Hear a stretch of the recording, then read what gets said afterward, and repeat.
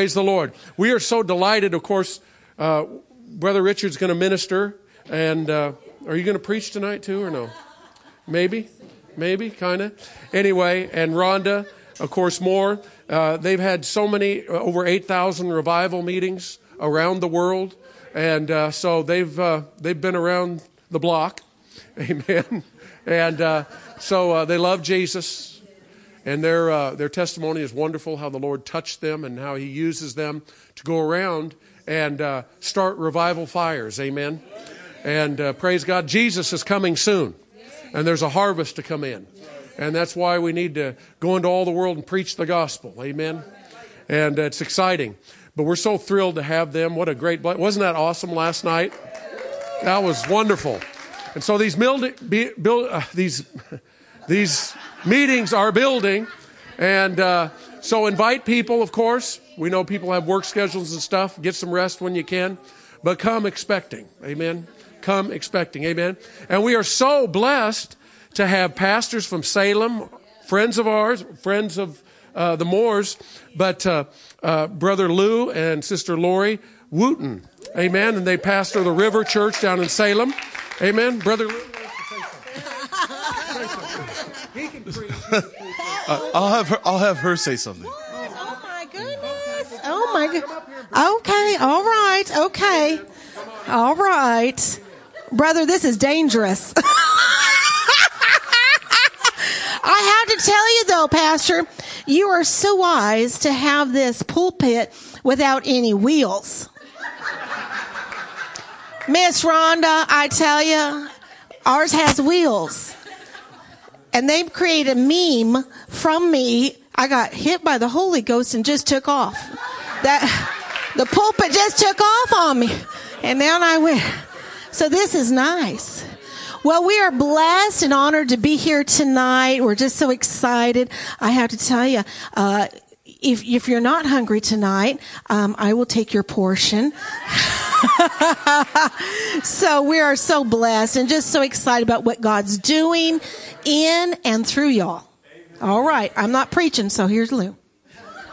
I'm not preaching either. He's preaching. Listen, we're honored to be here. Listen, we love you both, and we're just honored to be in this house. Amen. And for me, it's always a strange thing because I know the mud that I come from. How many of you know the mud that you come from? And that you're just honored to be able to do anything for Jesus. Amen. So tonight, remember the mud you come from and then touch Jesus from there. Just get hungry from that place. Don't worry about the years that have been in between. Just remember that time that he pulled you out of the mud and he cleaned you off and he kissed you on the cheek and said, "You are mine and I am yours." Amen. And just get hungry. Get hungry for him there. Let him love for you right in that spot. And then that's when the fire of God comes. Hallelujah. Amen. Hallelujah. Yeah. Hallelujah. I don't know. What do you want me? Is this? I'll go, brother. I'll take an offering. We'll have an altar call. I mean, you give me the. One time a pastor gave me a mic and I ran off with it. So, you know. Yeah.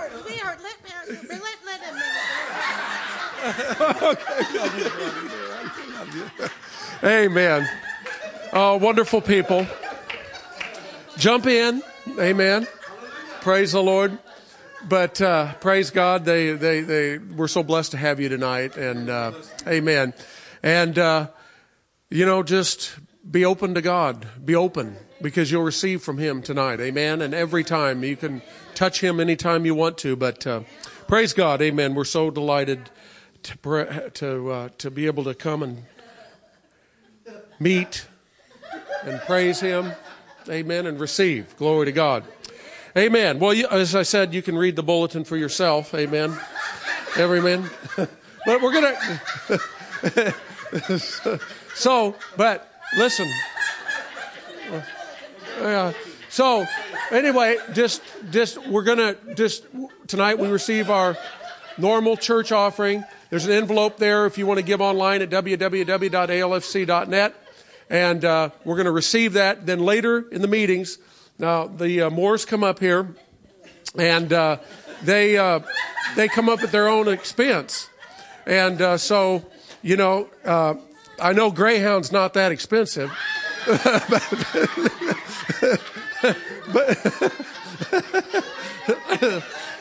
but when he goes back home, we're going to put a first class Greyhound. But we're going to put a sign on the bus on the way back for him. Florida or bust.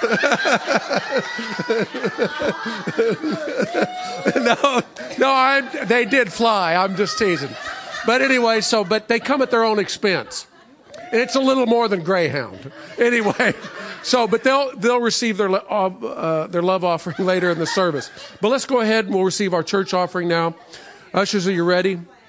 Make any checks out to Abundant Life Family Church. And they did fly here, okay? I'm just joking. Yeah.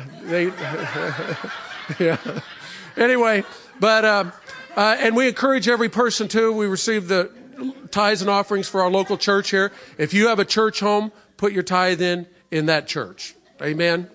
Make sure you do that. Support your local church. Amen. So let's pray. Father God, we do thank you and praise you for all of your blessings. We thank you tonight, Father God, for your hand of blessing upon us for good. We thank you, Lord, that you put the super on the natural. And Lord, you're not a God of poverty, but you're a God of abundance. And you want to bless us in a mighty, mighty way. And Lord, tonight we thank you for every need met, every bill paid, more than enough, helping every person in their job situations and business situations. And Father God, everything, Lord God, leading us and guiding us by your Spirit. And Lord, we'll give all praise, honor, and glory for that to you in the mighty name of Jesus. And everyone that agreed with that prayer said, Amen. Amen. Just had a testimony from one of the brothers, Brother Richard, tonight about his job situation. Praise God. Amen. Honoring the Lord with your finances works. I said it works. Praise God. Amen. So praise the Lord. Why don't you come on up, brother? Get right into it. Amen. Hallelujah. You're wearing that blue shirt. Where'd you get that? I told you he brings the big guns out later in the week.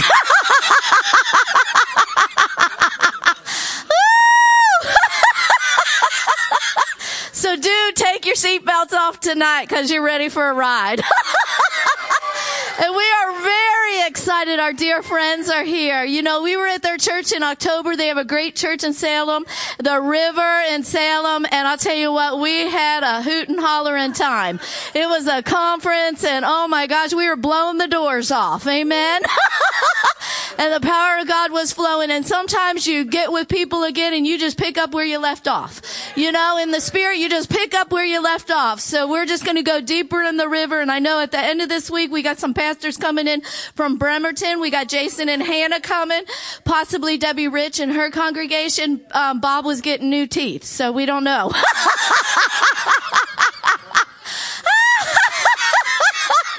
So they're gathering up their Bible school to come. And so whenever that comes, there's a greater impartation in the house because people are pulling on the anointing. They're pulling on the power of God. So the river starts to rise in here. So tonight it's rising and it's moving. Have you ever seen when the rains come and everything starts flowing down the river? But you know what? But praise God. Some people are having to let off some things. Maybe you got to let off some things tonight so the power of God can flow in you. Maybe you've held on to some things. Maybe you're hurting tonight. Maybe things have happened in your marriage and in your family and in your home. Well, tonight's your night. You're going to have to let that stuff off. You're going to have to shed a layer. You know, there's a body bag. You know, when they come after you, when your body is done and they put you in a body bag, see yourself coming out tonight. The devil has plans for you, but God has greater plans for you. He is the great I am, and he wants to be the great I am in you and through you. He wants wants to do a mighty, majestic work on the inside of you. And when you come in services like this, the power of God begins to move on you. And the presence and the anointing just becomes to right here, and it just starts dripping down. So allow the anointing to drip down and allow the fire to burn on the inside of you. And he's going to burn out all of those things, all of those hurts, all of those pains, all of those enemies, darts that have tried to take you out, because the power of God is greater and we win. Say, I win. The victory is mine. The victory is mine, says the Lord. We are overcomers, and we overcome by the blood of the Lamb and the word of our testimony. We are the redeemed of the Lord. Remind yourself tonight, I am the redeemed of the Lord. I am the blessed of the Lord. And every promise is yes and amen. And I claim it tonight in Jesus' name.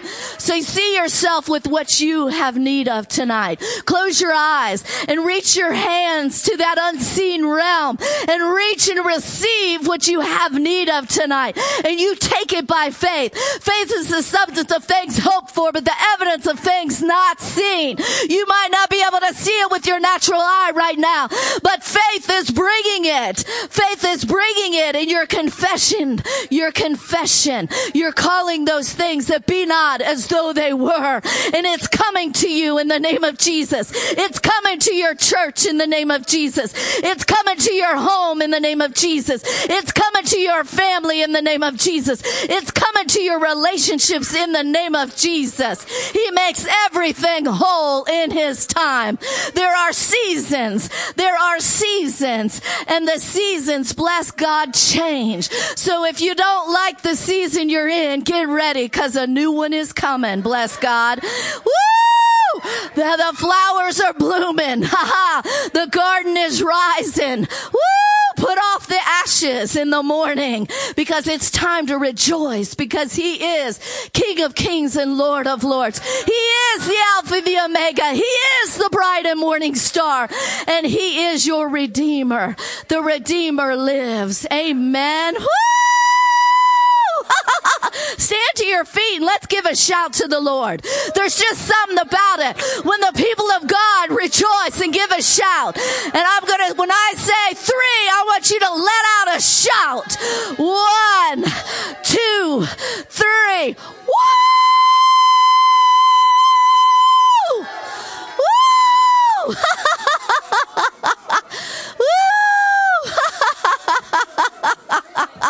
Hallelujah. Thank you, Lord. Thank you, Lord. Thank you, Lord, for the victory tonight. Thank you, Lord, for the blessings tonight. Thank you, Lord, that you're bringing it. That you're bringing it. Pressed down, shaken together, and running over. Man shall give unto our bosom favor, divine favor. Divine favor, declares the Lord. Divine favor. When you ask, and you ask in faith, I bring those blessings, because it is I that maketh. And if I don't have it, I will make it for you. So keep on asking, keep on casting, because it is I that will bring it forth. I will bring it forth. Glory to God. Glory to God. Woo! Hallelujah. Hallelujah. Woo! Thank you, Lord Jesus. Thank you, Lord Jesus, for your increase in the house tonight, that we may decrease, that you may increase on the inside of us. We declare those rivers rising. Oh, out of our bellies shall flow rivers of living water. Let those rivers flow tonight. Let those rivers flow tonight. Put your hands on your belly. Command those rivers to flow tonight. Out of your belly, out of your belly, out of your belly shall flow rivers of living water. Oh, let that stale manna leave you in the name of Jesus. Let that refreshing come from the top of your head to the soles of your feet. Oh, let that oil of gladness come upon you. Oh, change your mourning into joy. Oh, change your mourning into joy. That he would give you a pep in your step. That he would give a joy unspeakable incredible and full of glory, and the half has yet been told. Oh, just release those things over to him tonight. Oh, just see yourself, with the victory.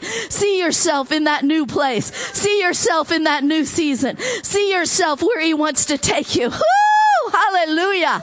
Thank you, Lord. Thank you, Lord. Hallelujah. You may be seated. Woo! Oh, he's a good God. And he's only been good to us all of our days. And he wants to rain down tonight upon you. The river is rising. The river is rising. You know, these meetings, they build one upon the other. One upon the other. And there's a momentum. And the Holy Spirit wants to do some deep, deep things on the inside of you. And as you open up and as you yield, the power of God will come. And he will blow it out. You know, you got to get into a place or be in a revival where there's the power of God. It can blow it off of you. Some people don't have that type of anointing, but it's here tonight. It's here tonight. It's some of those big things that have been hindering you and that have been holding you back. The power of God is in the house tonight. He's going to blow torch you tonight. He's going to burn everything off of you tonight. Things that have held you back. Things that have held you captive. Things that you just can't seem to pray through on. Things that have just, you know, he says that the enemy just is these attacks, and it's just right here and you just can't seem to get it off. Well, tonight it's leaving in the name of Jesus. Say, it's leaving in the name of Jesus. It's leaving in the name of Jesus. And you will do it by your dominion. You take your dominion. You take your authority. You take your authority. You stand in that place that God has called you to stand in. You don't give it away. No, you don't give it away by the doubt and unbelief that comes out of your mouth, but you start speaking the truth in love. You start speaking what you desire. You start speaking the victory, and you're going to have what you say. Amen? Because the power of God was purchased for you. The power of God, the blood of Jesus. Jesus came and purchased that for you. So you don't have to hurt. So you don't have to stay in that place. Amen? Hallelujah. Hallelujah. Well, I'm excited tonight to announce that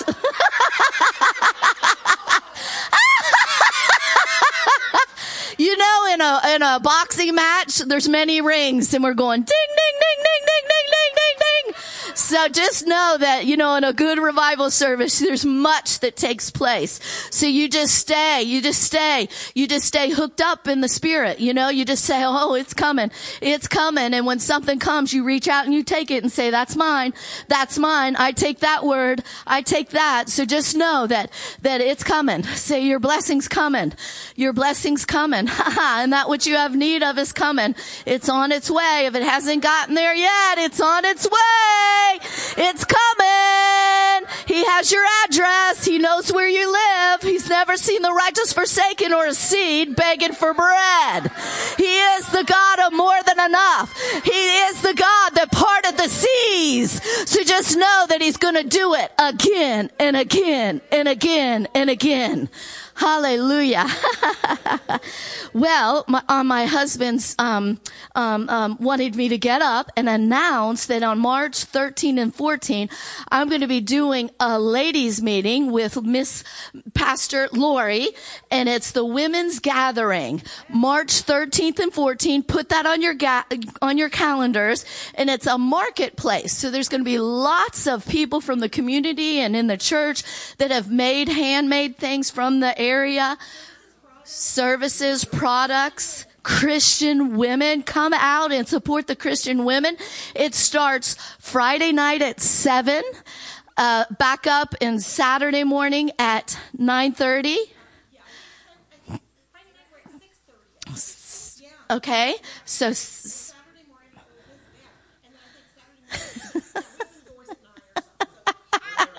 so 6:30 Friday night, 9:30 Saturday morning, and then break for lunch and shopping and eat together and have fellowship, and then another session in the afternoon from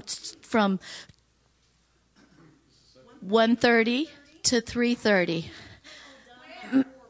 This is at the River Church in Salem, and it took you about, right on the highway, it took you about an hour to get here. 32 minutes. So it's going to be a powerful time for the ladies, and I'm excited, and it's going to be a wonderful time. And I know that your church we had handed out a lot of purity little CDs of my daughter. My daughter wants to be there. We've purchased her a ticket. She's coming. So Sarah is a treat, and want you all to meet her, since we've been at your church 2 times, and we played her video because Sarah was pure when she got married, and just a lifestyle of purity, and she's developing her ministry. So it's very exciting. So I'm excited for her. And so she's going to be joining us. So that's going to we're going to have a good time in the Lord. So you don't want to miss that. And I know that, it's few and far between, when there are some good Holy Ghost anointed women that are flowing in the Holy Ghost. And we're not going to be teaching how to put a bra on, and we're not going to be teaching how to put makeup on. We're going to teach a victorious life and how to press through and press in and get in the river, to stay in the river and contend for the supernatural in your life and for your families. Amen. Hallelujah. Now just welcome my handsome husband. Mwah. That money's on you. Hallelujah. I think she needs to get a little bit more excited. But the Lord is good, isn't He? Are you glad to be here tonight? Praise the Lord. I'm so glad to have my dear friends, Pastor Lou and Lori. Hallelujah. I know Pastor Lou has spent many years up in this area, going all over Washington and Oregon and the Northwest, just having revivals all over. And you started your church how many years ago? 6 years ago. Hallelujah. And it's been, I've done the last 2 camp meetings. There was the winter camp meetings, and it's been awesome. And, it is a very rare thing to have Holy Ghost people. It's one of the things that impressed me about your pastors, Pastor Monty and Dawn, is that when we were down at their church, they came a few nights to the meetings and brought Stephen, and that says a lot. When people go after the Holy Ghost, that says a whole lot. Because hunger is an action. It's one thing to say you're hungry; it's another thing to show you're hungry. Amen. But you understand something: nothing comes to you from heaven unless something first takes place on earth. I'll say it again. Nothing comes from heaven until something first takes place on earth. God always moves according to us. Amen. Even when it comes to the supernatural, and I want to talk to you tonight about contending for the supernatural, but even when it comes to the supernatural being manifested in our midst has everything to do with us. And people get of the mindset, well, if the Lord wants it, it's just going to happen. That's not how the kingdom of heaven operates. First off, the kingdom of heaven always operates by us, number one, being full of the Holy Ghost and flowing in the Holy Ghost, because the kingdom of God operates by the Holy Ghost. But the kingdom of God also operates by faith. Everything comes by faith. You got saved because of faith. And every single person in this room tonight, in this church tonight, has faith. The Bible says God's dealt to every man a measure of faith. So really, it's not a faith issue. I've heard people talk about you just need more faith. The reality is you don't really need more faith. You just got to release and activate what you have. Because think about it. The very small amount of faith that you have, actually created the greatest miracle in your life. It took you from darkness to light. Amen? The smallest amount of faith. Listen, every one of you here tonight, you have enough faith to create the greatest miracle that could ever be created. And that's to go from death to life. Amen? And so many people want to put a focus on how much faith does an individual have. It's not about how much faith does an individual have. It has everything to do with operating in the faith that you have and releasing the faith that you have. Because Jesus said, even if you have faith the size of a mustard seed, which is the littlest seed there is, Jesus said, even if you have the faith of a mustard seed, you'll speak to this mountain and tell it to be removed and cast into the sea. And if you shall not doubt in your heart, but believe the things you say shall come to pass, you will have whatever you say. Amen. But see, people don't understand that everything that happens in this life is a choice. The Bible says God set before us life and death. Do you know that? You know, the Bible says that not only has He set before us life and death, the Bible says He set before us blessing and curses. But He gives us a little hint. He says, but choose life. Meaning what? It's our choice. Just like coming here tonight. It was your choice to come here. An angel didn't dress you. Amen? An angel didn't put you in the car. He said, I did dress him. Just leave and go get a room. Jeez, gosh. It's my angel. You got your angel on the front. And I appreciated that, Pastor Monty and Don. And I mean, they're great pastors. This is a great church, and big things.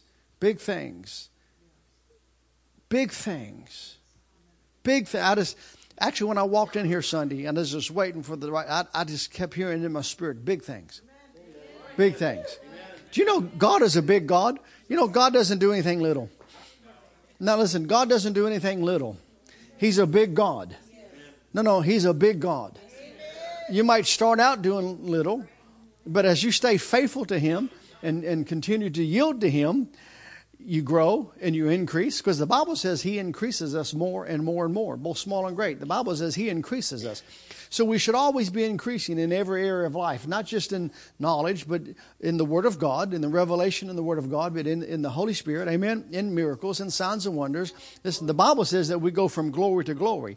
We go from glory to glory. That means we're always going to another level, not decreasing, but you look at many churches today and it's like they decrease and they decrease and they decrease and they decrease. No, we are to increase. On a regular basis, we're to continue to increase and to increase and to increase and to increase in the things of God. Amen. And I was just reading earlier today, and there's a few authors I like, and as you turn with me to the book of Acts, the first chapter, I just want to read something that I read today from a couple men. One is Samuel Chadwick, who's an awesome man of God. Another one is A.W. Tozer. But you have to understand, everything about Christianity is supernatural. And I heard these words, contending for the supernatural.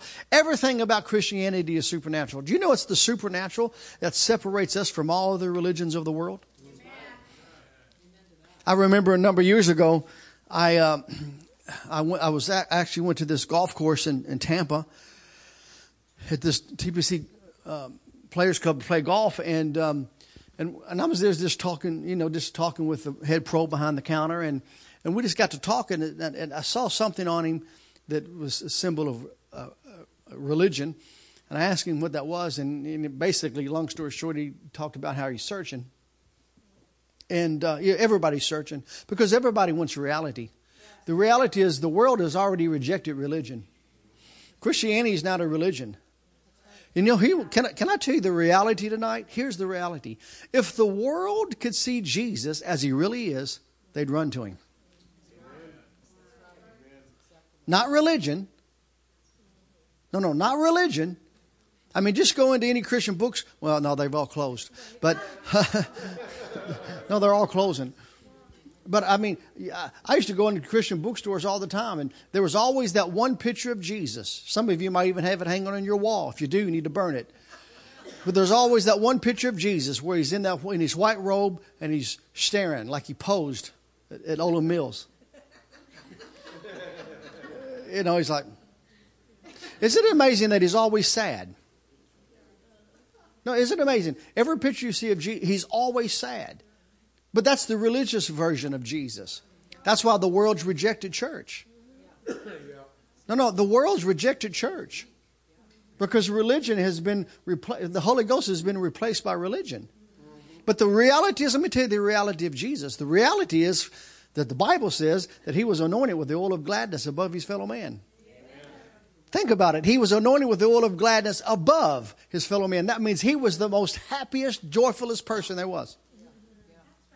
But religion doesn't portray Him that way.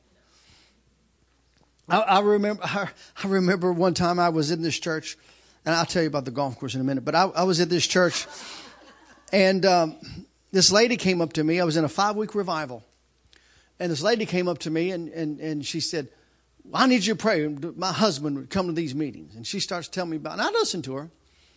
And she starts telling me about her husband. I live with the devil. And, to be honest with you, I'm just talking with her for a minute and a half. I knew who the devil was in the marriage. But, and she's telling me about her husband and her husband won't ever come to church with her. And I'm thinking, oh God, if I was married to you, I wouldn't go either. And she just goes on and on and on about her husband and how he's the devil and all this stuff. And I remember I looked at my watch, it's 20 minutes. I said, ma'am, I have an answer for you. Oh, you do? I said, listen, you just took 20 minutes of my time, which is fine. I allowed you to have 20 minutes of my time. But I need 20 minutes of your time now. Because I know what the problem is in your marriage. You do, Brother Richard? You do? What is it? I said, you are. Man, she turned 15 shades of red. I said, no, listen to me. I said, here's what I want you to do. Don't say anything to your husband about Jesus ever again. Because you've been married for 35 years and you've been trying to get him to come to church for 35 years. And you know what? Obviously, what you're doing is not working. So shut up. Don't mention Jesus. Let me tell you how to get your husband saved. And what I told her to do, he got saved 2 weeks later. I said, let me tell you what you do. I don't want you, listen, your husband has heard about Jesus from you. I said, what I want you to do, I said, I want you to love him into the kingdom. I want you to love it. This is like the second week of our revival. I said, I want you to love him into the kingdom. I said, here's what I want you to do. I said, let me ask you a question. Has your husband ever hit you? She goes, no, he hasn't. And I tell you, I said, no, I know what you do. Stop. You get a baseball bat after him. I'm just asking you a question. Has your husband ever hit you? Well, no, he hasn't. I said, do you have to work a job? Well, no. I said, so obviously your husband is a hard worker. Oh, yes, I'll give him that. He's a hard worker. Okay. Do you get to go on vacation? Well, yeah, we go on vacation. Then she starts getting annoyed because I'm asking her questions. But I said, wait. You took 20 minutes of my time. It's only fair. I said, do you have a car to drive? Well, yes, I have a car to drive. I said, do you get to go shopping anytime you want to? Well, yeah. I said, ma'am, it don't seem like to me you got it that bad. Your husband's never hit you. He's never beat you. He gives you money. You got your own car to drive. You can go shopping anytime you want to shop. And you got money to spend. You can go vacation anytime you want to. It don't sound like to me you got it that bad. I said, here's what I want you to do. I said, I want you to leave here tonight. And I said, I want you on the way home. It was a morning service. On the way home, I want you to stop off at the mall. And I want you to go to Victoria's Secrets and get yourself some sexy nightwear. She turned all red. But isn't that a shame, though, that you even begin to talk about sex in the church and people get embarrassed? You know what that shows me? That shows me that you've allowed the world to corrupt something that's very holy and pleasurable before God. Hello? I said, I want you to wake up in the morning with him, and I want you to fix him breakfast. And I want you to fix him a lunch. Stop putting tracks in his lunchbox. No. Stop putting the track in the lunchbox. You look at it. What you miss by being a Christian? Open it up. Big red letters. Hell. I said, I don't want you to put that in the lunchbox. I said, I want you to, when he comes home, I said, I want you to be waiting for him. And I said, I want you to be out of your curlers. I want you to take off your nightgown. Have something nice on. And I did say this to her. I said, and I want you to paint the old barn. Put some makeup on. And I said, when he opens the door, I want you to have dinner ready for him. And I want you to give him the biggest kiss you can give him. I'm not a little peck. I want you to suck his lips off. No, I'm serious. I'm totally serious. I want you to give him a huge kiss. And then I want you to take him in and fix whatever his favorite meal is. You know what his favorite meal is. Fix his favorite meal. And go in and sit down and have dinner with him. And don't even talk church. Don't talk Jesus. You know what? I give her credit. She listened. I don't know about the lingerie part, but but she started doing that. You know what? The last week of the revival, we was there 5 weeks. She's talking to him on the second week. The last week of the revival, the Sunday of the last week. I walk out Sunday morning and I see the lady and I see a man beside her that I hadn't seen in 5 weeks. And you know, I give an altar call. Guess who was the first one to answer the altar call? He comes up and gives his life to Jesus, becomes a member of the church, And she came to me and just thanking me. And she said, I give her tons of credit. She did what I said. She stopped talking about Jesus. And here's what she did on Sunday morning. Her husband woke up and said, are you going to church this morning? She goes, yeah, honey, I'm going to church. It's Sunday. He said, I think I'm going to go with you. That, in 30-some years of marriage, that never happened. You know what she did? She loved him into the kingdom. Do you know Christianity is the only religion? Of course, it's not a religion, but let's just use it for argument's sake. Do you know Christianity is the only religion that tells you to pray for your enemies? And not kill them. So now I'm at this golf course, and I see this man has this religious thing on, and he tells me he's searching. I said to him, sir, you don't have to search anymore. I said, I have the answer for you. He says, you do? He said, who are you? I said, well, I'm Richard Moore, but more than that, I said, I am a child of God. I didn't tell him I was a preacher. I said, I'm a child of God. I believe in Jesus. And I gave my life to Jesus. When I gave my life to Jesus, everything about me changed. Why? Because Jesus understands something. Christianity is not a religion. He says, well, I'm searching. I said, you don't have to search any longer. I said, I have the answer for you. He says, well, I'm just going to continue on my little search for a little bit. He says, but because I think all religions are the same. I said, well, there you're wrong. He said, I don't think there's any difference between Islam and Christianity. I said, you're wrong. And I said, I can prove it to you. I said, before I go hit the golf ball, I can prove it to you. 2 ways. Number one, I can pray for you, and the power of God will come on you. I said, but let me show you the difference between Christianity and Islam. He said, I'm open. I said, here's the difference. The God of Islam says to his followers, you die for me.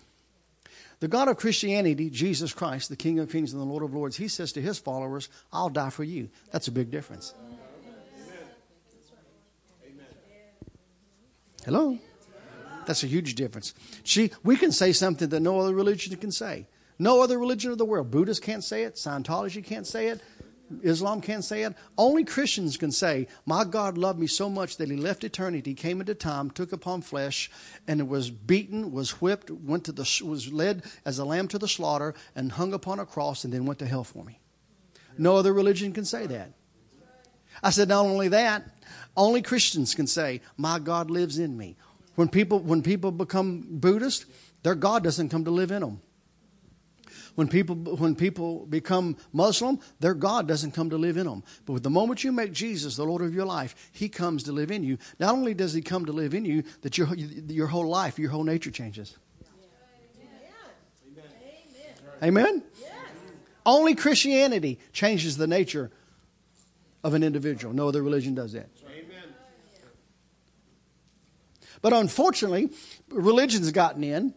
And what happens when a religion it comes and gets in, it becomes nothing but a bunch of rituals and formulas. And when religion comes, sickness and disease comes. When religion comes, poverty comes. When religion comes, bondage comes. And then here's what religion does. The moment you try to get free from it, it'll make you feel guilty. But the Bible says that there's freedom in Jesus. Whom the Son sets free is free indeed. Amen? No more bondage, but glorious liberty. Amen? Whom the Son sets free is free indeed. Listen, do you know the moment I gave my life to Jesus, everything changed. Everything changed the moment I gave my life to Jesus. I didn't have to go to any alcoholic. And I was matter of fact, when I got locked up at the age of, I was 16, I think it was. And the judge sent me to some drug and alcohol rehabilitation center. Because the judge told my mom I told my mother I had a drinking problem. But I drank every day. But I mean, I grew up at the racetrack. And at the racetrack, you smoke cigars and you smoke cigarettes and you chew tobacco and you drink alcohol.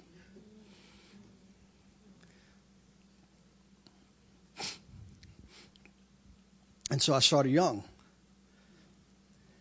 I started smoking cigarettes when I was in 3rd grade.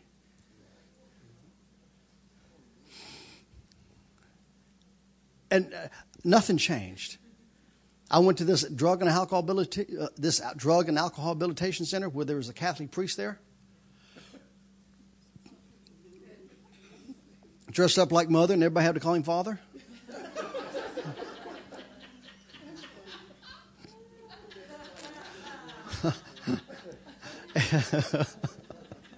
I know this is the Catholic area, that's why I'm saying it. Because it's from hell. Because understand something. Anyway, don't get me off on it. Mary can't do anything for you. Amen. I said again, Mary can't do anything for you.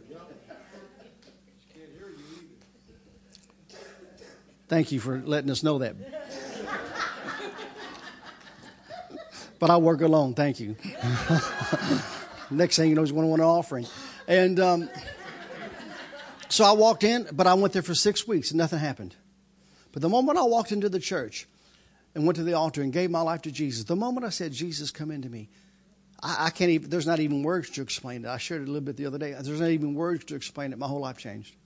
Everything about me changed. I never smoked again. I never drank again. I never did any more drugs. Everything about me changed. Everything about me changed. Matter of fact, I felt so new. That's why I said the other night when I walked outside, I started staring at the trees, because I never seen the trees before.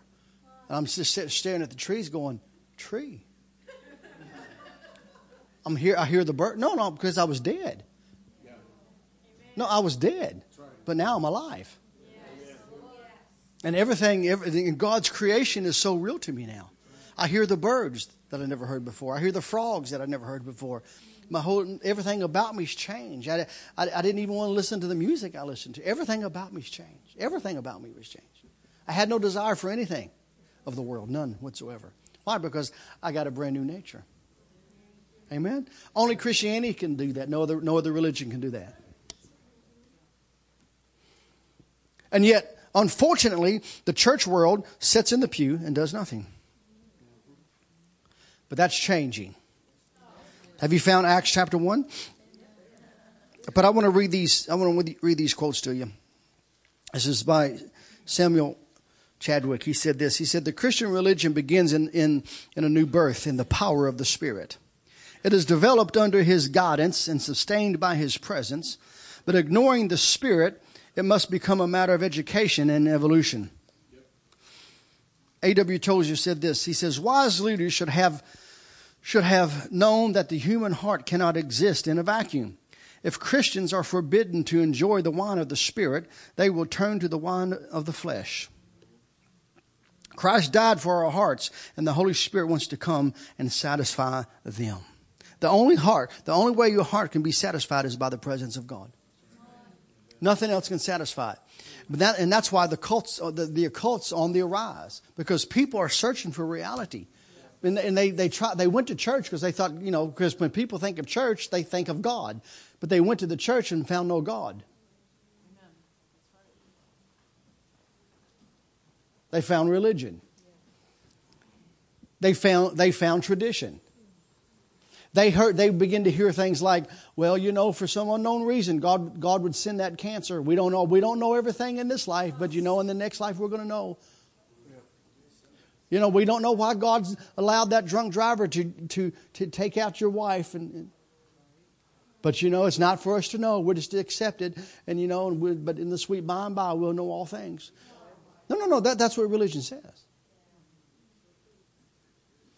But the reality is He redeems our life from destruction. My wife and I, we were in a 5-week revival last year. After 2 weeks, we had to fly up to Cincinnati. It was in Virginia. I had to fly up to Cincinnati to go to a wedding. And then I rented a vehicle to drive back. And it got real sleet and snow and stuff. I was on I-64 east, heading through West Virginia, going back to Roanoke, Virginia. And I wasn't, even though, listen, people don't believe me when I tell them because they know how I drive. I like speed, but I wasn't going fast. No, I wasn't going fast. No, I wasn't. No, listen. Okay, you had your time.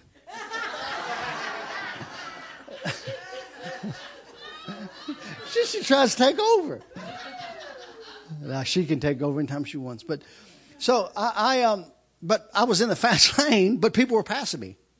So I thought, man, I got to get over in the slow lane. So as I go to get over, at my back end, I hit black ice, and I was in an SUV. I hit black ice, and I spun around. So I'm going east now. I'm facing west. But the momentum of the spin spun me around, and I hit the medium. It went down like that, and I flipped the vehicle with my wife and I, and had our dog. Well, it's my daughter's dog, but she got married, became our dog, and Had our little dog, his little Maltipoo, had our little dog in the back seat, and I slid on the roof for, I don't know how long we slid, but for a while, and then came back onto the tires, onto the wheels. And, you know, one of the sides was caved in, but I was talking to another evangelist on the phone when that happened. And he heard the whole thing. He heard me flip the car. And when we came to, he's going, Richard. I said, man, Sean, I just flipped the car. He goes, I know, I heard it. I said, did I say anything? He goes, yeah, you said, Jesus. I went, whew, thank you. I did.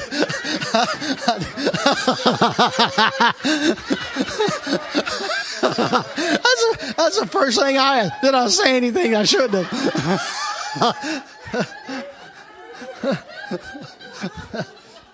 But he did. He said, you said Jesus. And I looked over to my wife and make sure she's okay. She just had a little thing of blood coming down the side of her face, and something flew around in the car and hit her. Might have been the dog. I don't know, because the dog wasn't in the seatbelt. He was just in the back seat. The dog, little Maltipoo, laying in the back seat. No telling. I mean, the thing was in trauma for a while. No telling how many times the dog flipped and flew around into the car. Poor little guy.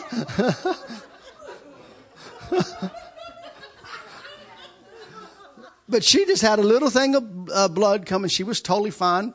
And you know what? We were totally fine. But you know what? The Lord redeems our life from destruction. Matter of fact, the pastor who came to pick us up, he used to be a ambulance driver, MS, what do you call it? MT driver. And he saw the vehicle. He said, there's no way you should be alive, because the braces collapsed, you know. And but I walked away with no scratch, none whatsoever.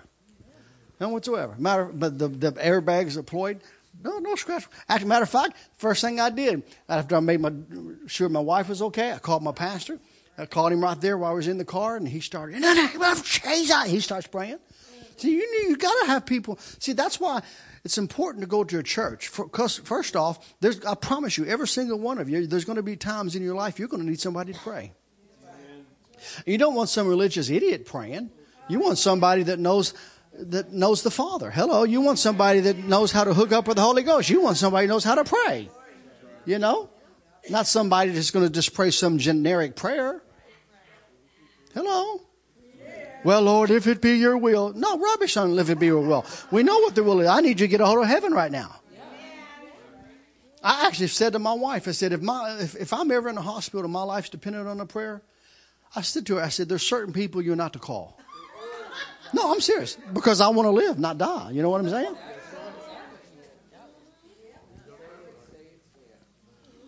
And so my pastor began to shout and pray. And after he got done praying, I got out of the vehicle. You know, first thing I did when I was out of the vehicle? Made sure my back wasn't hurting. Made sure I had my golf swing. I did. I promise you. I'm not exaggerating. I'm telling you. There's certain things that are important. My golf swing's important. I'm serious.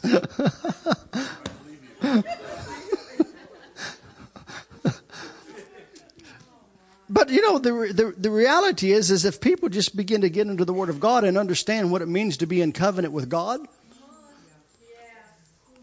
And if you're here tonight and you're born again, washed in the blood of Jesus, names written down in the Lamb's Book of Life, you understand something. You are in covenant with God. You are in covenant with El Shaddai. Think about it. 48 times in the Word of God, He describes Himself as El Shaddai, the God that is more than enough. Amen? Not El Cheapo, El Shaddai. He's El Shaddai. I mean, the Bible says in Psalms 33, with His breath, He created the heavens. He created the earth. He created the stars. Not only did He create the stars, the Bible says He named each one. Think about it. Go out tonight and look up, and if it's clear, go up and try to count the stars. It's impossible. But the Bible says with God's breath He created the stars. Not only did He create the stars with His breath, the Bible says that God named each star. Think about how marvelous He is. And if you just come into an understanding and revelation that you are in covenant with Him, you understand that with that covenant comes protection. Come on, with that covenant becomes protection. He redeems our life from destruction.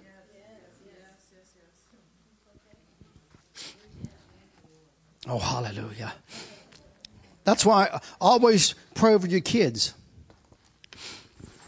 Always pray over your kids. My daughter, and you guys are going to be so blessed to see my daughter.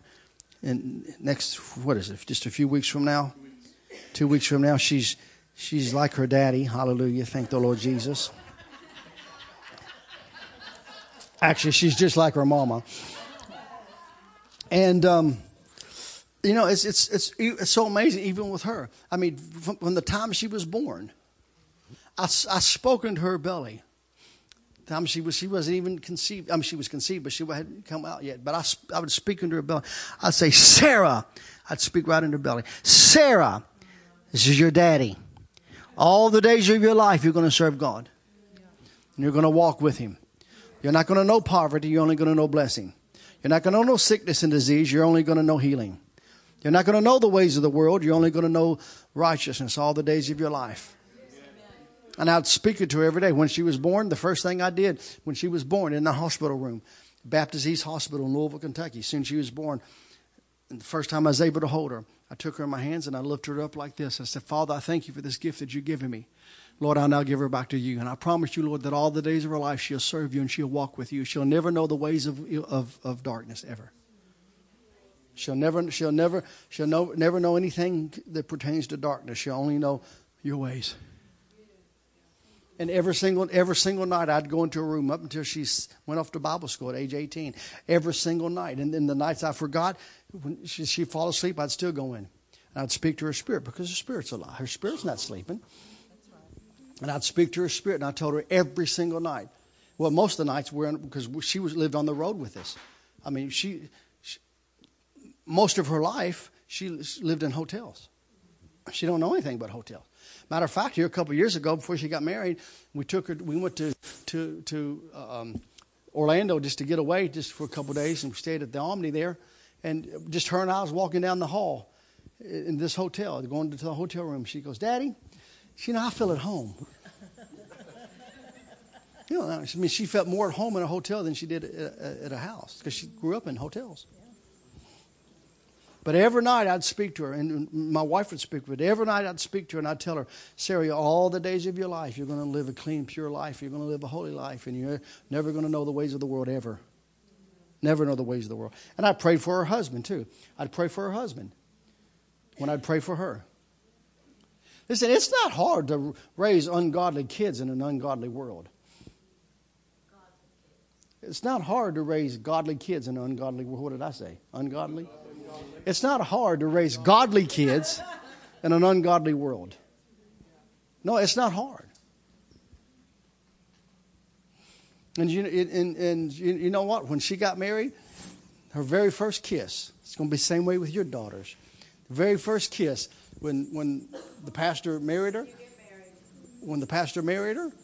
he turned to the congregation and said, ladies and gentlemen, this is now their first kiss. They never kissed. Matter of fact, I knew who my daughter's husband was before she did. I was in church because, listen, I believe the ways of the Spirit, and we're going to get into it. But understand something. We are covenant people. We're in a covenant with God, and God has a purpose intended for us to not operate from our head, to operate by the Holy Ghost. See, you can know things before they even happen. Because the Bible, Jesus said when the Holy Ghost comes, one of the things He's going to do is show you things to come. Okay, come on, let me go over this section of the church. He's going to show you things to come. You know what? He's going to show you things to come. I knew my daughter's husband before she did. I was in church and I saw him walking down the aisle. And the Lord said to me, that's your daughter's husband. I didn't run to her and say, I found your husband. No, I didn't do any of that stuff. And as a matter of fact, when he come and asked for her hand in marriage, you say, the dad, you're going to play macho, and you're going to let him come and talk to you as I'm cleaning my guns. But you know what? None of that happened. Because I knew when he came to me, I knew it was the will of the Lord. And so when he asked for her hand in marriage, you know the first thing I said to him? His name is Chris. I said, Chris, let me ask you a question. He said, yes, sir. I said, do you tithe? He was not expecting that answer. I said, are you a tither? And he took him back, but he said, well, yes, sir. I'm a faithful tither. I said, okay, good. You can marry my daughter. And he said, why did you ask that question, sir? That's not what he was thinking. I said, because if you'd have said no, or sometimes you tithe, I would have said, no, you can't marry my daughter. Because the Bible says if you don't honor God with a tithe, you're a thief. And I don't want my daughter marrying a thief. You didn't say that to him. Oh, yes, I did. Yes, most certainly I did. Because the Bible says if you don't honor God, then you're a thief. Well, that went over like a lead balloon, but it's but it is the truth. No, it is the truth. No, it is the truth. No, it is the. Listen, you can't even really pray for a blessing unless you're a tither. Boy, maybe I should get into that tonight. Because I've got more reaction out of that than anything.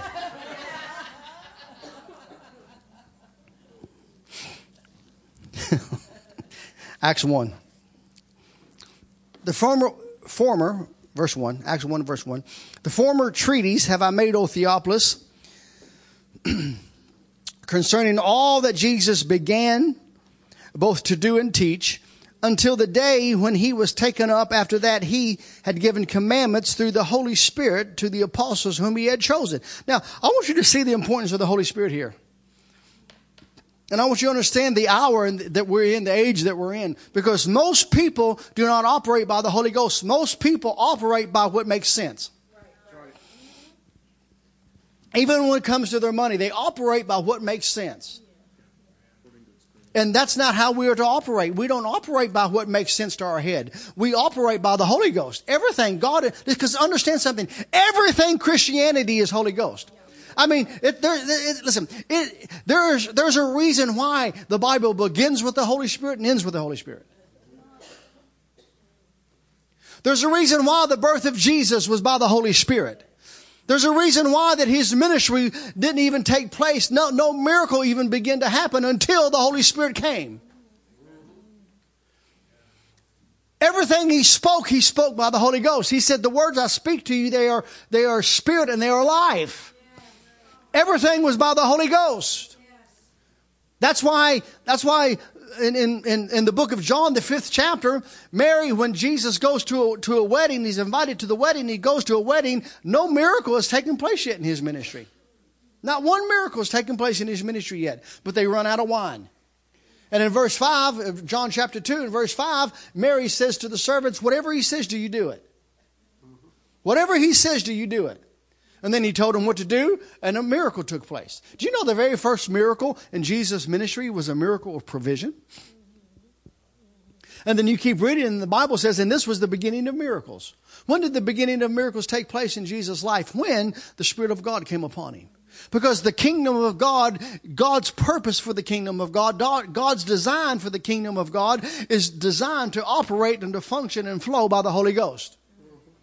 That's why Zechariah said in Zechariah, the 4th chapter, the 6th verse, it's not by might, nor by power, not by your own power, not by might, but by my Spirit, says the Lord. And in Corinthians 4, for the kingdom of God is not meat nor drink, but it's righteousness, peace, and joy in the Holy Ghost. Paul said, my gospel didn't come to you in word only, but it came to you in power and in demonstration. Paul said into the church of Corinth, he said, when I come to you, I only desire to know one thing. If you want to get insight into Paul's ministry, listen to what Paul said. Paul said, I only desire to know one thing among you, and that's Jesus and him crucified. But isn't it amazing today how churches today get away from the cross? No, they take the cross down and put smoke machines in.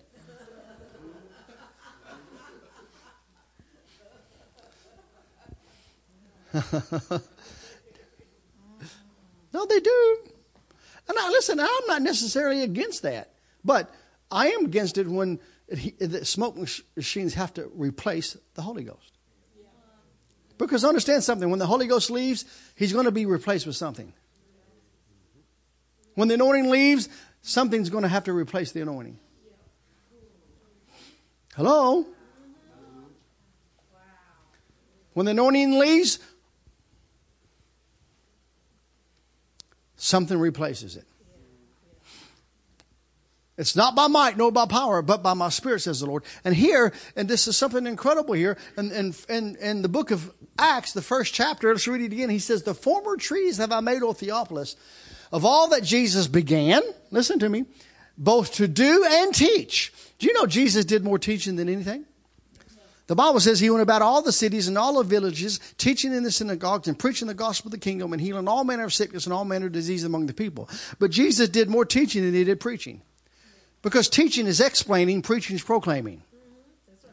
And I don't mind. I like good preaching. I preach sometimes. I like good preaching, but I don't like people just to get up in the flesh and just shout. I remember when I was in Bible school, I was in the evangelist class, and they said, just get up and shout. Just get up and shout. Well, if your shout don't have anything behind it, it doesn't produce anything. Hello? Just get up and shout. Well, I mean, your shout has to have something behind it. No, your shout has to have something back it. And the Bible says that he began to teach. He began both to do and teach. Listen, until the day in which he was taken up. After that, he, through the Holy Ghost, had given commandments unto the apostles whom he had chosen. Now, I want to show you the importance of the Holy Spirit. Do you realize at this moment Jesus has already been resurrected? Listen to me. Jesus has already been resurrected. But yet, don't overlook this. Jesus has already been resurrected, and yet the Bible still records that he's given instructions by the Holy Ghost. After he's been... understand the importance of the Holy Spirit. That's why we have to make sure that what we allow into our lives, what we allow into the church, is that which comes from heaven. It has to be breathed by God. It has to be the Holy Ghost. And trust me, the enemy will send people in to disrupt. The enemy will send people, because understand something. Satan knows more about the anointing than anybody else. Because he was anointed. Still is. He just corrupted it. He knows what happens when the anointing comes.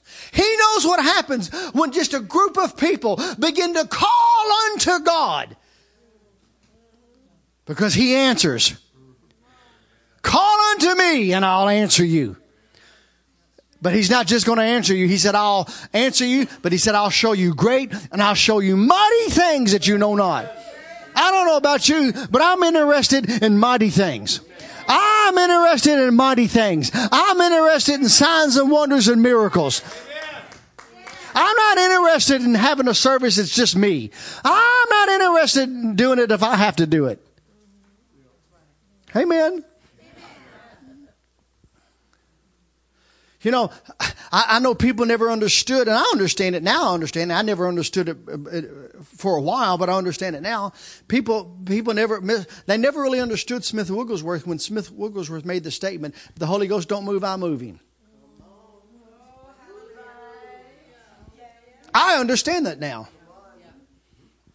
Because since 1990, my wife and I, now some places are stronger than others, but since 1990, my wife and I have never one time had a service where the Spirit of God didn't move. Since 1990. Now sometimes it's stronger than others. And a lot of that has to do with the church. A lot of that, because here's the reality. You having a touch from heaven has everything to do with you. Because I've heard people coming, well, I guess the pastor didn't have it today. No, maybe you didn't come ready. No, maybe you stayed up all night watching the stupid movies. Hello. You barely got your blessed assurance out of bed. And you come to church. Hello. No. You have, listen, don't come to church and have the praise and worship team get you into praise and worship. No, you already come in it.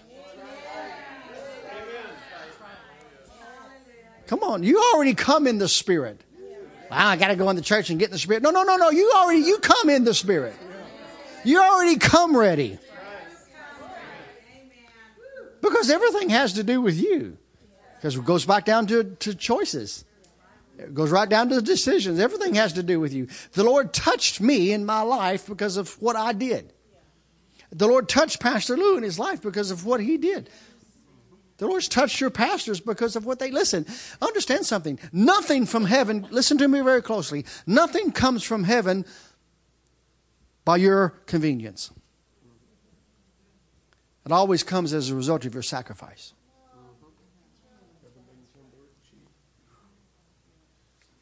Nothing comes out of your convenience. Because let me tell you something right now. It wasn't necessarily convenient for your flesh to be here tonight.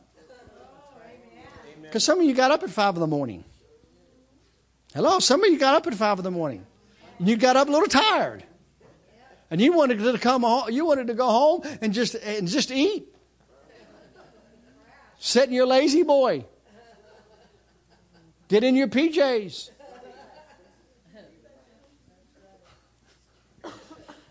Put your Santa Claus socks on.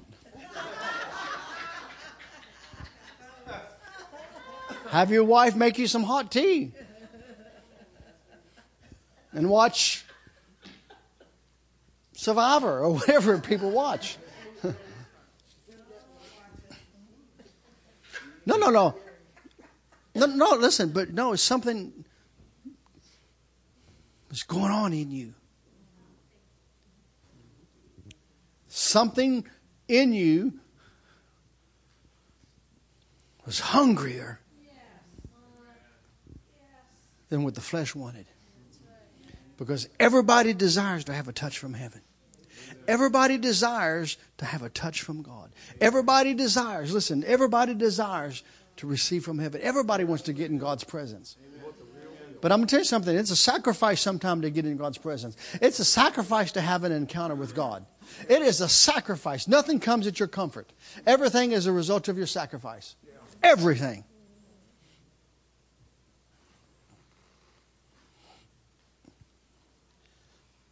That's why I can go anywhere and I've proved it I can go anywhere and have a move of God. Because understand, revival, and when I teach at Bible schools, I tell Bible school students, listen, your ministry is not your sermon. Your ministry is not your 4 points, your poem, and your quote from the Reader's Digest.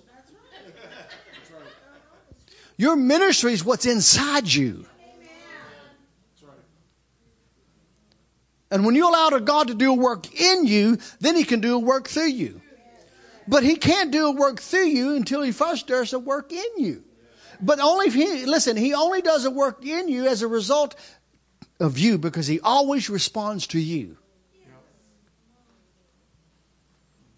Nothing just happens. Well, maybe the Lord don't use me because it's just not His purpose in my life. I'd like for Him to, but maybe it's just not His will. Because, if God wanted me to do it, I'd be doing it. If God wanted it to happen, it'd be happening. But that's what religion says. But the reality is, God wants us to come after Him. God wants us to seek Him. God wants us to draw nigh to Him. And as we draw nigh to Him, then He allows us to find Him. As we draw near to Him, He allows us to experience Him. Why do you think Moses in Exodus 33, Moses said to God, I'm only going to be where you are. Moses was very hungry for God. Moses said, I'm only going to be where your presence is. If your presence doesn't go, I'm not going.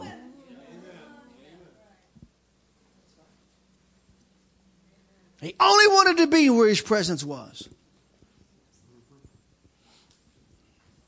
And listen, you got to contend for the things of God. You got to contend for the presence of God.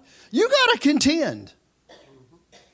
And the moment you get comfortable is the moment you start to lose it. That's why don't ever be satisfied. Don't ever be satisfied. Because God doesn't come to satisfied people. God comes to hungry people.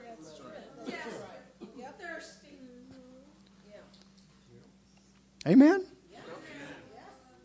And he says here, there it is right there. Man, Stephen, you are good, dude. And he said, my presence shall go with thee, and I will give thee rest. And he said unto him, if thy presence go not with me, carry us not up hence. So Moses had an understanding in some things. Moses knew that he couldn't do it. Hello? Moses knew that he couldn't do it. Everything is by the Holy Spirit. Everything's by the Holy Ghost. And so Jesus said here, he gave instructions. And he said to him in the 5th verse,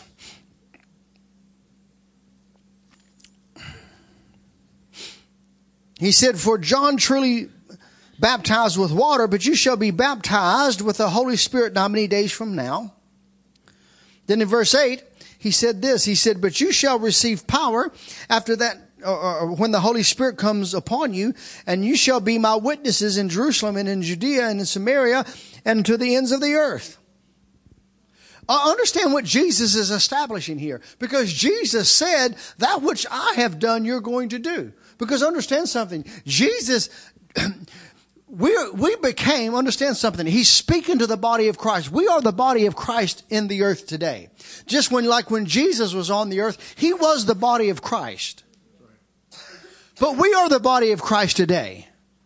And why is it this? Why is it that under the old covenant, they can experience signs and wonders and miracles? Why is it under the old covenant, they can have more than we have under the new?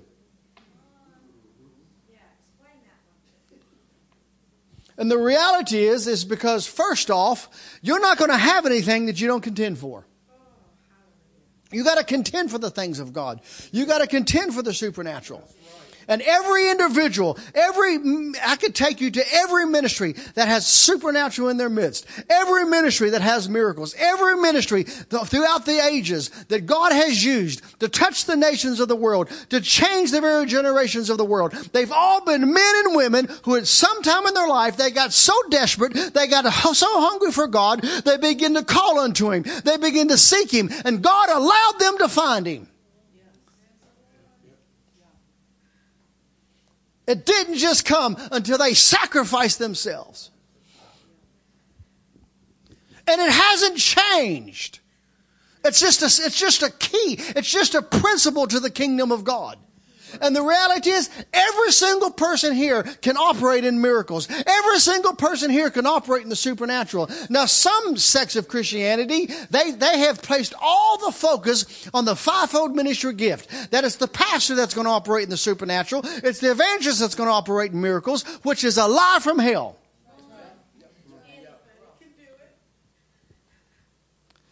God is because you are the body of Christ. And Jesus said, that which I have done, you're going to do. But here's the reality. You can't do what Jesus did until you get full of what Jesus was full of. You can't do what Jesus did until you've got what Jesus had. Because Jesus didn't do what He did because He was the Son of God. Jesus did what He did because He was a man anointed of God. And everything that He did by the anointing of God. And Jesus said, He said to us, He said, you're going to do what I did. And greater things shall you do because they're going to my Father. Amen? But you know, most people don't ever expect to do the greater things. I could venture to say that not one person here woke up this morning with the thought, I'm going to do greater things today. Maybe one or two. No, but the majority don't. No, I'm serious. Listen, the majority don't.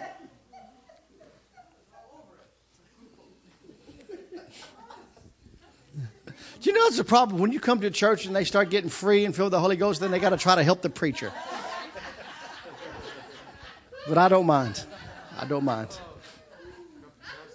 Don't mind it at all. I like it, actually.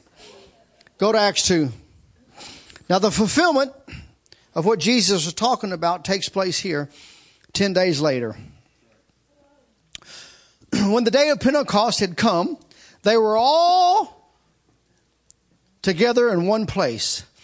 And suddenly a sound like a rushing mighty wind came from heaven, and it filled the whole house where they were sitting. And there appeared to them tongues as of fire, being distributed and resting on each of them. And they were all filled with the Holy Spirit and began to speak with other tongues as the Spirit enabled them to speak. Now, I'm going to read this tonight. I want to read this out of another translation. I love the... Just come on.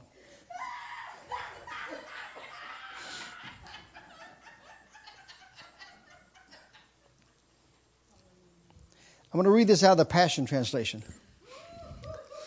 On the day Pentecost was being fulfilled, all the disciples were gathered in one place. Suddenly, they heard the sound of a violent blast of wind rushing into the house from out of the heavenly realm. I love that. Did you got it on there? This is okay. I'm reading out of the Passion Translation. I love this. Let me read this again. Suddenly, they heard the sound of a violent blast of wind rushing into the house. Listen, from out of the heavenly realm. From out of the heavenly realm. Everybody say heavenly realm. The roar of the wind was so overpowering, it was all anyone could bear. Then all at once, a pillar of fire appeared before their eyes. And it separated into tongues of fire that engulfed each one of them. They were all filled and equipped with the Holy Spirit and were inspired to speak in tongues, empowered by the Spirit to speak in languages they had never learned. See, he talks about empowerment. See, everything that they did because they were empowered by the Holy Ghost. See, we are to be empowered by the Holy Spirit to do the work of Christ, because the work of Christ can only be done by the Spirit. It can't be done by the flesh. It can't be done by the mind. Hello? It has to be done by the Spirit. Everything has to be done by the Holy Ghost. Let me give you some insight. You just hold. Well, you can just jump over to Romans 8. I'll give you some insight. Then we're going to come back to Acts 3. But Romans 8, just go to Romans 8. You probably get there faster, Stephen, than I can on this thing. Verse 2. Let's start with verse 1. Listen what the Holy Ghost speaking through Paul said to us. He said, there is therefore no condemnation to them which are in Christ Jesus, who walk not after the flesh, but after the Spirit. Now listen to this. This is how God intended for every one of us to live. Verse 2, for the law of the Spirit of life in Christ Jesus hath made me free from the law of sin and death. Do you understand? Here's the problem. Most people in the body of Christ don't understand who they are. No, most people in the body of Christ don't understand who they are. The last thing that I am concerned about in my life is that virus, coronavirus. It means absolutely nothing to me, because I don't walk in the flesh. I walk by the Holy Ghost. And the life that I live by the law of the Spirit of life in Christ Jesus. And therefore, because I live by the law of life in Christ Jesus, I am free from the law of sin and death.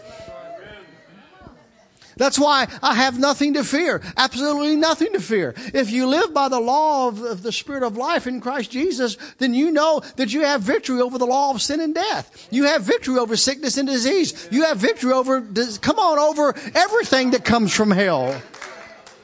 And there's nothing to fear. Absolutely nothing to fear. Absolutely nothing to fear. Hello? Absolutely nothing to fear.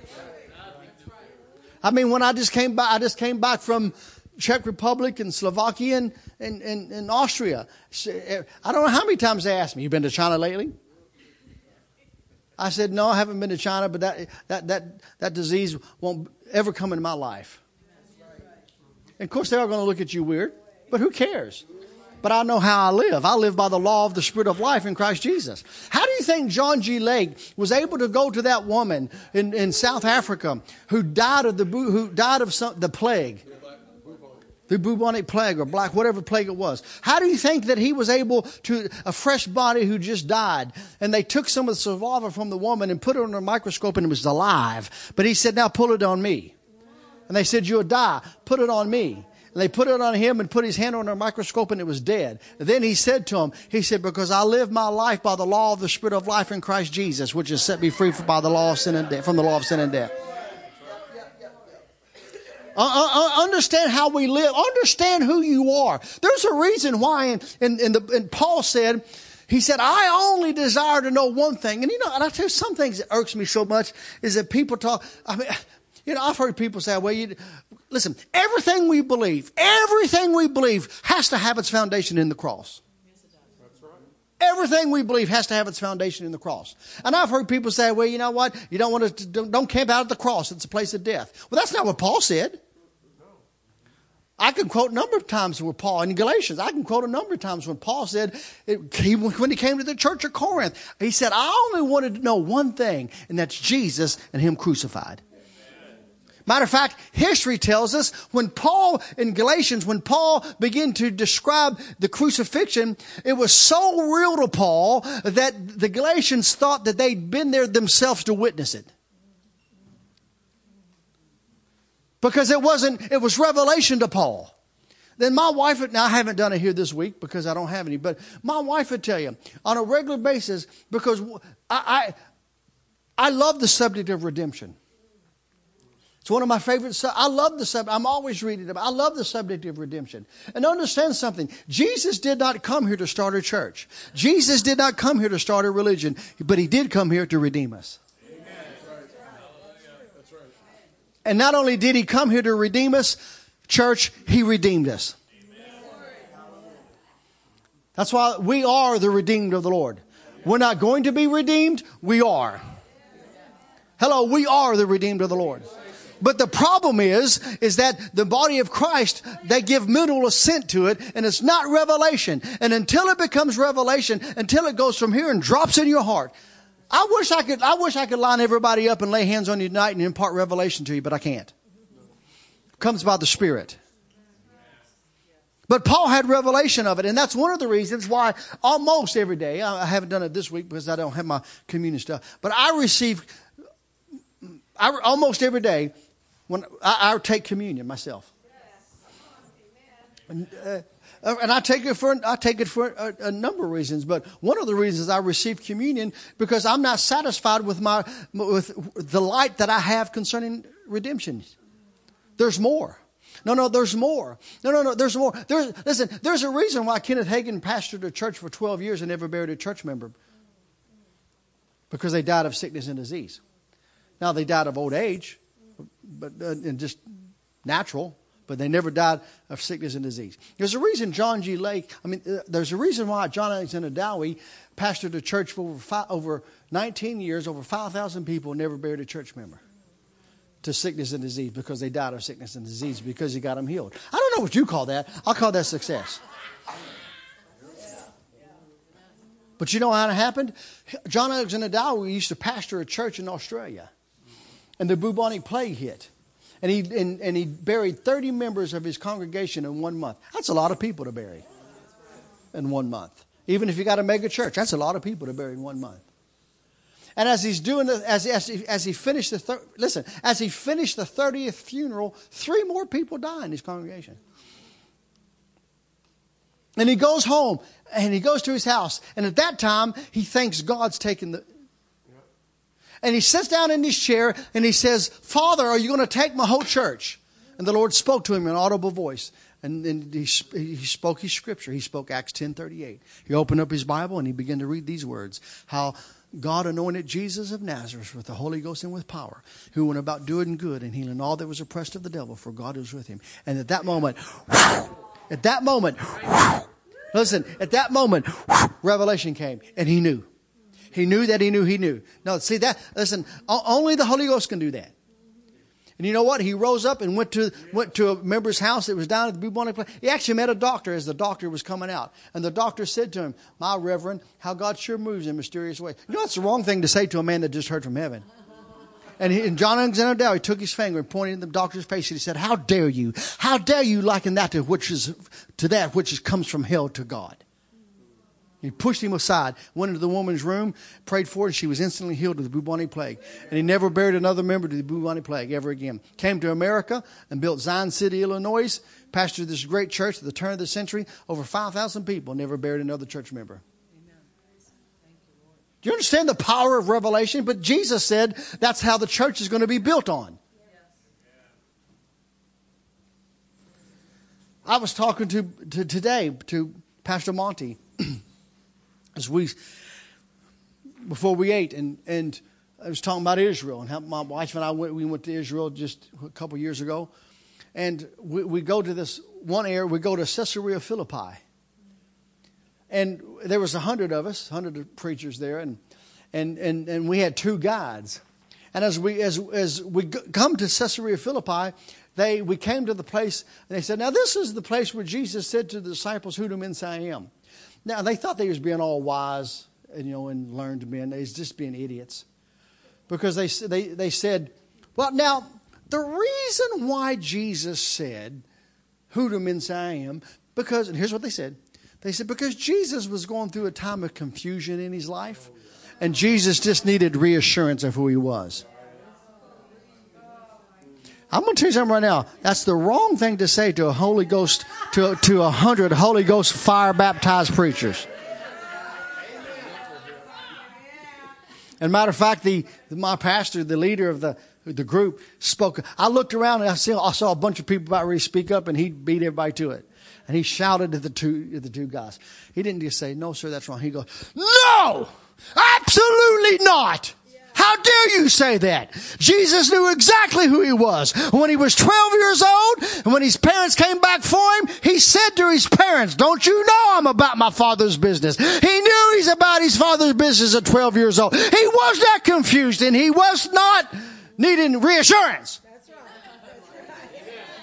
Thank God somebody's bold enough to just, some little timid. Well, no, I'm sorry. That's not, no, rubbish. You know what? The 2 guys went and sat down. They folded their arms and legs. Because anytime when you're talking to somebody and they fold their arms and legs, that's a sign of, that's a body language sign that they're not interested in what you have to say, and they've turned you off and they're not even going to hear you.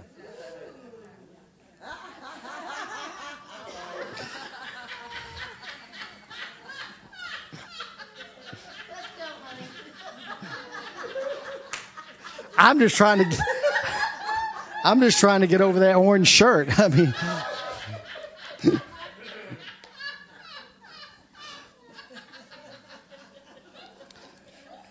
for the law of the Spirit of life in Christ Jesus has set me free from the law of sin and death. Go back to Acts 3. Acts chapter 3. 1 year later. So the day of Pentecost took place in Acts chapter 2. 1 year later, verse 1. Now Peter and John went up together to the temple at the 9th hour, the hour of prayer. And a man lame from birth was being carried, whom people placed daily at the gate of the temple called Beautiful, to ask alms from those who had entered into the temple. Seeing Peter and John about to go into the temple, he asked for alms or money. Peter gazed at him with John, said, look at us. So he paid attention to them, expecting to receive something from them. Then Peter said, I have no silver and gold, but I give you what I have. So obviously he had something. Say he had something.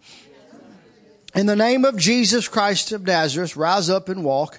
And he took him by the right hand and raised him up, and immediately his feet and ankle bones were strengthened. Jumping up, he stood and walked and entered into the temple with them, walking and jumping and leaping and praising God. And all the people saw him walking and praising God. They knew that it was he who sat for alms at the beautiful gate of the temple, and were filled with wonder and amazement at what had happened. I promise you, whenever the Spirit of God manifests in somebody's life, people are going to be filled with wonder and amazement. Matter of fact, in Luke chapter 5, verse 17, the Bible says, as Jesus was teaching there with the Pharisees and the doctors of the law, the Bible says the power of the Lord was present to heal them. But you keep on reading, after the man was let down from the roof and he was healed, the Bible says, the Amplified Bible says, and there were strange and unusual and unthinkable things that took place. Understand, when the anointing of God is present, there will always be strange and unusual and unthinkable things taking place. Why? Because understand something, the anointing is not natural, it's supernatural. And we are supernatural people. We're not to operate and go by the natural. We're not to be moved by the natural. Hello? Because we are Holy Ghost people that we operate by faith and we don't go by what we see. Faith doesn't go by what it sees. Hello? Faith doesn't operate by what it sees. No, faith doesn't operate by what it sees. But we don't walk by sight. We don't go as the world goes. We don't operate as the world operates. But so here's Peter and John. Here they are going to pray. They'd seen this man many times. Matter of fact, Jesus had been through this gate. And yet here's this man who's crippled still. And the Bible says he was 40 years old. He'd been there. The Bible says he'd been laid there daily. But I want to show you something about miracles. I want to show you something about the anointing. So they're going to pray, which gives us a little bit of insight of the disciples. I mean, they were obviously people of prayer. Hello? They were going to pray, and as they was going to pray, all of a sudden the gift of faith was dropped in them. That's why they said, silver and gold have I not. Now, some people, there's people that they're ignorant and unlearned people. Well, they want to use this scripture. See, they didn't have no money. They were poor. Oh, stop. People need to read their Bible. They're redeemed. Hello. They're the redeemed of the Lord. Poverty doesn't come to the redeemed. And that mindset has to be broken, especially in this area. That mindset has to be broken. That mindset of lack. Listen, anytime you think of lack, it just shows that you really don't have an understanding of who God is. Anytime you talk in terms of lack, as Christians, we don't talk in terms of lack because God is our source. There's no lack with God. He's El Shaddai. He's more than enough. Hello? He's more than enough. So here they go. They're walking into the gate called Beautiful. All of a sudden, the gift of faith drops. The anointing drops in them. The gift of faith drops in them. For this man.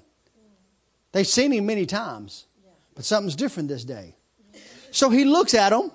And he says, look on us. Well, the man looks on them, expecting to receive something. Basically what Peter said, he said, what you're after, I don't have for you. Because you'll be after it again tomorrow. But I have something greater. That which I have. That which I have. That which I have. Listen. That which I have, I give to you now. In the name of Jesus, rise up and walk. But the man wasn't healed. But guess what? Peter had to activate it. You know, miracles have to be activated. There's a reason why that one of the gifts of the Spirit, 9 gifts of the Spirit, is called the working of miracles. You have to work it. What did Peter and John do? Peter and John, they said, in the name of Jesus, rise up and walk. But guess what? He was still laying there. But the Bible says they reached down and they grabbed him.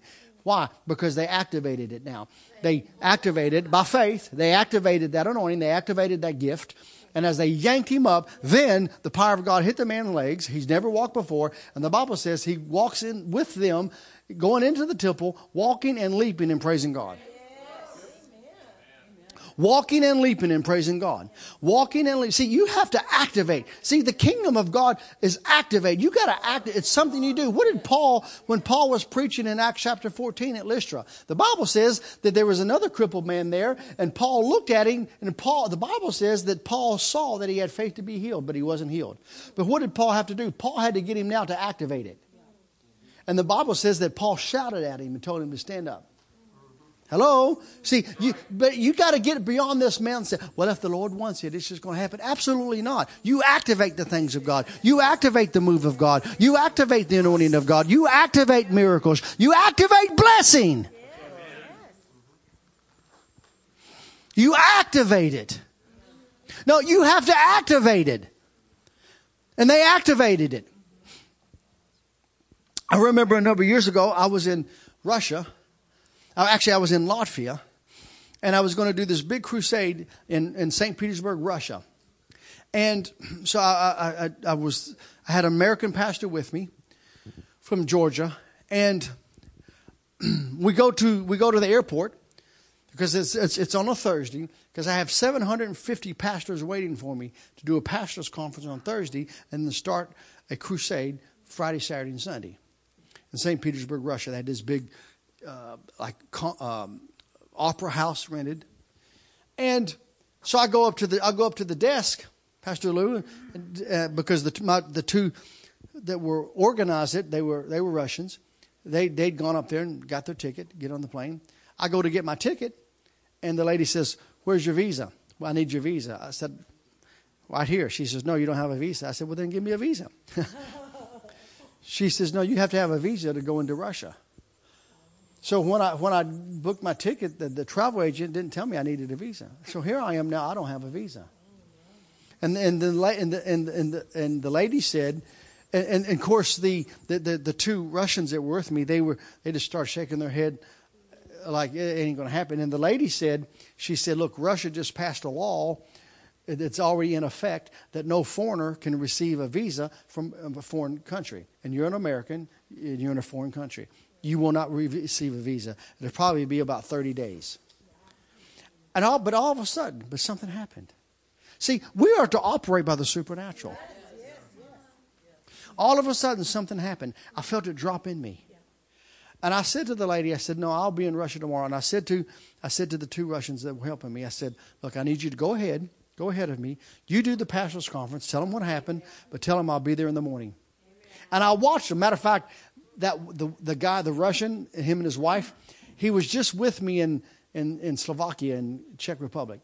And we began to talk about the story. And he even told me just last week, he said, "Yeah, Irina," his wife's name Irina, we just said it was impossible. It's not going to happen. And they started freaking out because it had taken them years. Listen, it had taken them years to even get the pastors to agree to have me.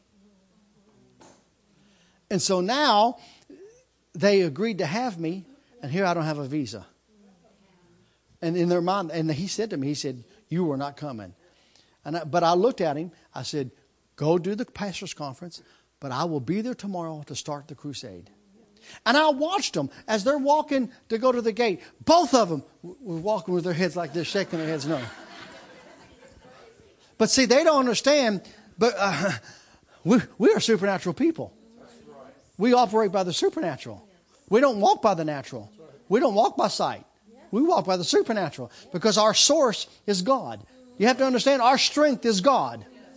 Oh, come on. I'm sharing tonight better than you're responding.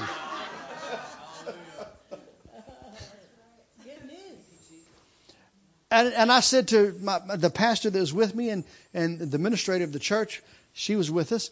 And I said to her, "Take me to the American embassy now." So we go to the American embassy, and I met with the consulate, and I said, "I need a visa because I need to be I need to be there to right now to do this conference with pastors. Obviously, I'm not going to make it, but I need to be there tomorrow, and I will be there tomorrow. So I need you to get me to make arrangements for me to be there tomorrow." And he looked at me and he said, "You know, you can go to jail there." I said, "Sir," I said, "let's just stop right there. I need a visa. And if I go to jail, I'll go to jail. They need Jesus in jail." I said, "I need a visa." "Well, sir, I can't help you." I said, you're the consulate. Are you saying you can't help me get a visa?" He said, "I'm sorry, Mr. Moore." I said, "I'm not going to be able to get you a visa, but good luck to you." I said, "Sir, I don't need luck. I don't operate." No, I'm bold now. No. I said, "Sir, I don't operate by luck. I don't need luck. I don't operate by luck. I'll operate by favor. Can you give me favor?" "Well, I'm sorry, I can't help you." I said, but then I'm going somewhere where they can. So I turned and I said to the lady who was our like administrator, I said, take me to the Russian embassy. And as we go to the Russian embassy, we go there, and the consulate is gone. Matter of fact, my pastor friend that was with me, he had to go to the bathroom, and he goes up to this big Russian guard. He says, can you tell me where the bathroom is? And the Russian guard looked at him. He said, you speak to me in Russian. He goes, okay. And he comes back and stands beside me. And but the Russian consulate's gone. And so I said to the ladies with me, I said, take me, let's go get something to eat. And so we get in the car, and then she's starting to freak out. And I looked at her and I said, I will be in Russia tomorrow. But I could tell she didn't believe me. So she calls her travel agent friend. Her travel agent friend, basically, without going into everything, basically her travel agent friend said, well, tell the Russians, tell the Americans they're not going to be in Russia this time. They have to come back later. And so she told me what he said. I said, I'll be there tomorrow. I said, just take me to get something to eat. Just take me to get something to eat. And so as we're going to get something to eat, all of a sudden her phone rings. Listen, there is nothing that's a coincidence. Nothing's a coincidence. Listen to me. Nothing's a coincidence. See, well, how come that doesn't happen to me? Because you don't believe it and you don't expect it.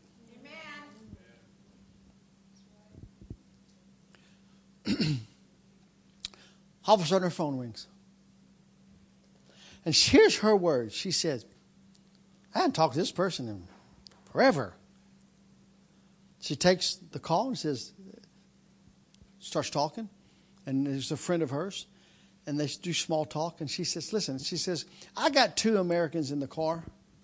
And they don't have a visa. And they need to get to be to Russia tomorrow. So do you know anybody that knows the Russian consulate? The lady, I saw her face. And she goes quiet.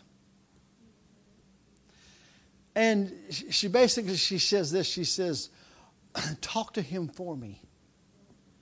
She hangs up the phone and she looks at it and she says, basically she makes it out to be, she's like, well, your walk with God must be something. Well, it's everybody's walk can be like that. The reality is I'm operating by the supernatural now. I'm operating by the same thing that Peter and John operated by. The gift of faith dropped in me. I said, talk to me. She said, you'll never believe this. I hadn't talked to this is a friend of mine. I hadn't talked to her forever.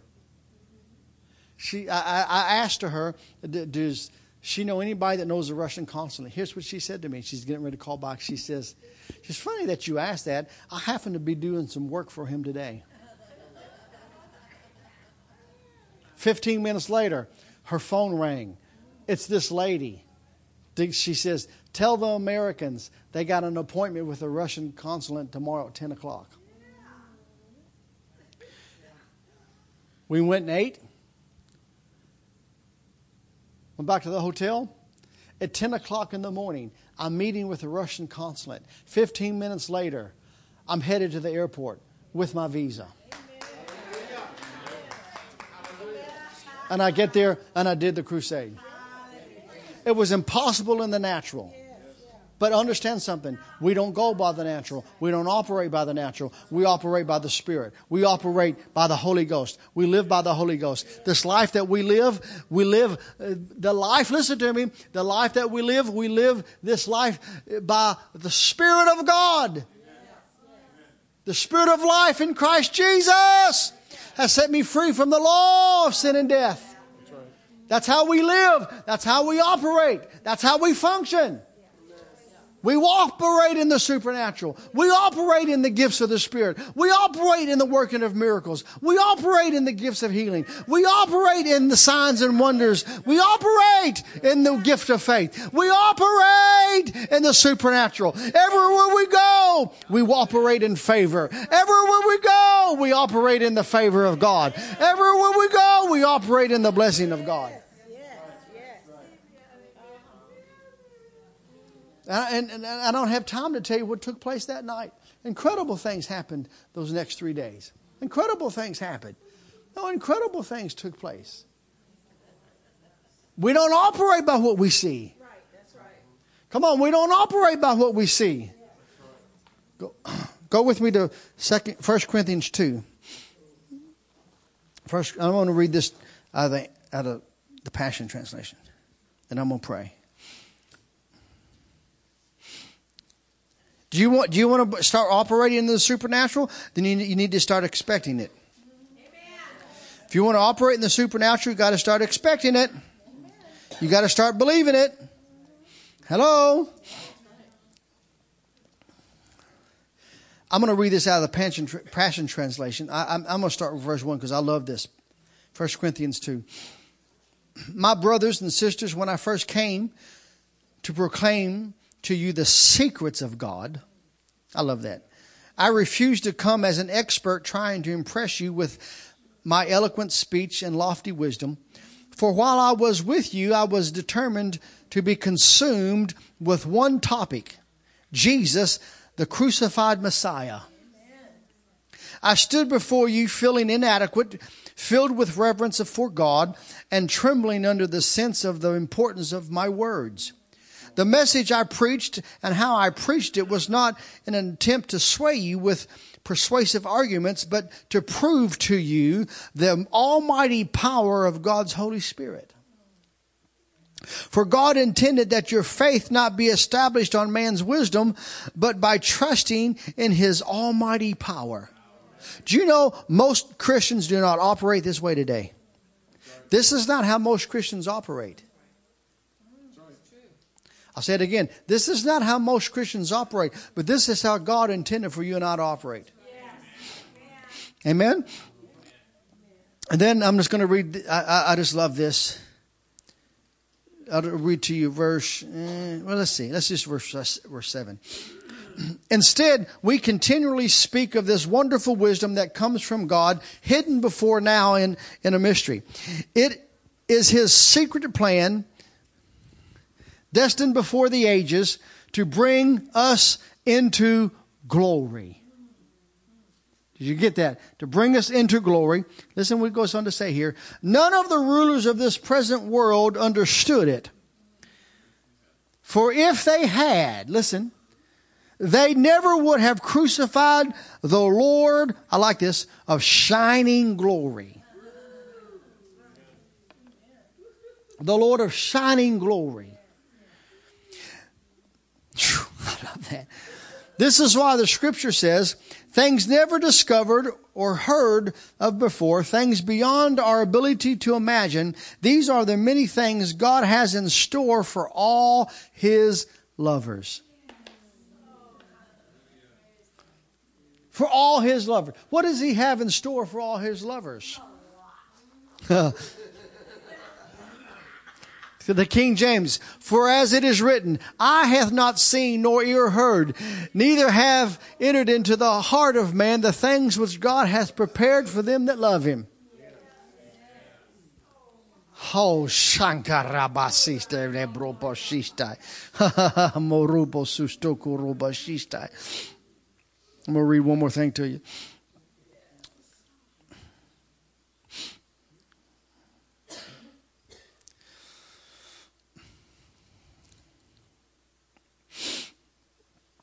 Hebrews chapter 11, verse 3. Faith empowers us to see that the universe was created and beautifully coordinated by the power of God's words. He spoke and, listen, He spoke and the invisible realm gave birth to all that is seen. God spoke and the invisible realm gave birth to all that is seen. Do you realize that you are only... See, the Bible says, let the redeemed of the Lord say so. Do you realize that you're only allowed to see with your natural eyes what you say with your mouth? I'll say it again. You're only allowed to see what you say. Because what you say, listen to me, what you say, when you begin to talk, understand something. When you begin to say and you begin to speak and you begin to talk, you step over into the realm of God. And as you speak, the invisible world begins to give birth to all that is seen. Then he goes on to say this. I love this. He says, I just love this translation. He says, verse 6, and without faith living within us, it would be impossible to please God. For we come to God in faith, knowing that He is real and that He rewards the faith of those who passionately seek Him.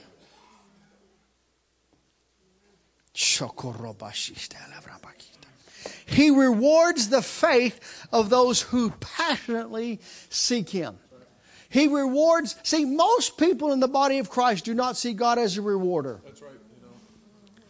Most people see Him as a judge and not as a rewarder. But the reality is, and listen, is God a God of judgment? Absolutely, He's a God of judgment. There's two judgments. Listen, and every single one of us, the day's coming, and every single one of us will be judged. We'll stand before God and we'll be judged. And when I stand before God, I'm not going to be there with my wife. I'm not going to be there with my pastor. I'm not going to be there with my friends. I'm going to be there by myself. And I'm going to bow before the King of Kings, the Lord of Lords. I'm going to bow before God Himself. And I'm going to give an account of my life in this life. And I'm going to give an account of my words. I'm going to give an account of my thoughts. I'm going to give an account what I did with His money. Yeah, you got it. I'm going to give an account what I did with His money. I'm going to give an account what I did with His kingdom. Hello? I'm going to give an account of everything I say. Do you realize that when I stand before Him on that day, I'm going to give an account of everything I say to you tonight? That's why every preacher should examine their doctrine on a yearly basis. Because let me tell you how important it is. It's so important that my Bible tells me that if I cause somebody to stumble and go to hell, it's better I not even be born. So these people that are going around teaching that you don't have to repent anymore and that you can live any way you want to live, there's a hell that awaits them if they don't repent. I'll say it again. There's a hell that awaits them. There's a hell that awaits those preachers if they don't make things right. Because you know what? 60 years after Jesus' resurrection, He appeared to John on the Isle of Patmos. And guess what? He was still preaching. While He was on this earth, He preached repentance. And after His resurrection, 60 years after His resurrection, He told John to tell the churches to repent. It's the message of the kingdom. And people take things so flippantly. Now, we don't do anything flippantly. And our purpose is the Father's purpose. Our purpose is the Father. You know what dawned on me? It dawned on me just a couple. I'm 55 years old. Or 55 years young. Here's the reality. I'm on the backside of life. If I got another 30 years left, think about it. I'll be 86 years old. That's just 30 years from now. Do you know how fast that comes? I've been married longer than 30 years. My daughter's almost 30.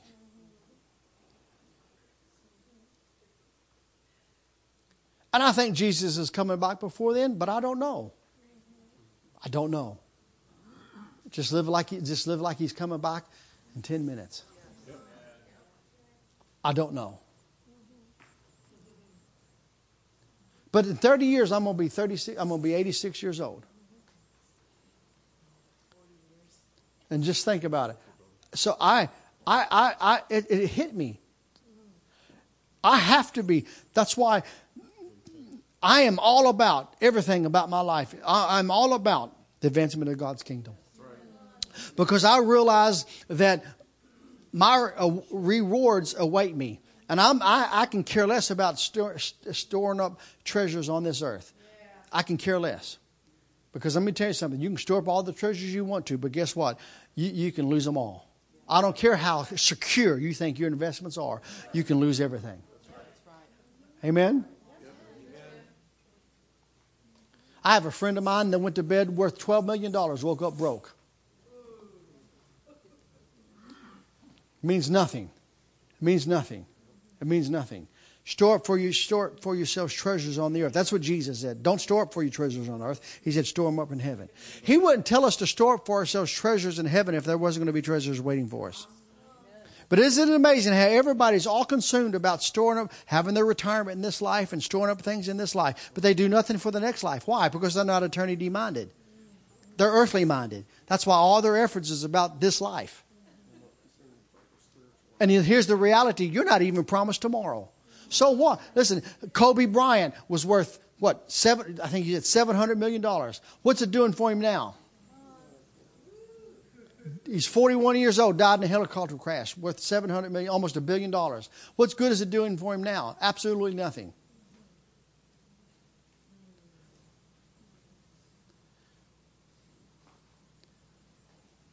Come on, church. Amen. And because July 30th, remember that date. I'll be 80. I'll be 56. 30 years from now, I'll be 86 years old. 30. Well, how long do you want to live, Brother Richard? I don't even think about it. Don't even think about it. I don't even think it means nothing to me. But I told my wife that the moment I start leaking, I want to be gone. I'm not going to wear diapers. No, I'm serious. I'm not going to wear diapers. The moment I start leaking, bye-bye. No, I'm serious. I have a friend of mine who's 88 years old, has to wear a diaper, and he preaches in a diaper and pees in a diaper. I ain't doing that.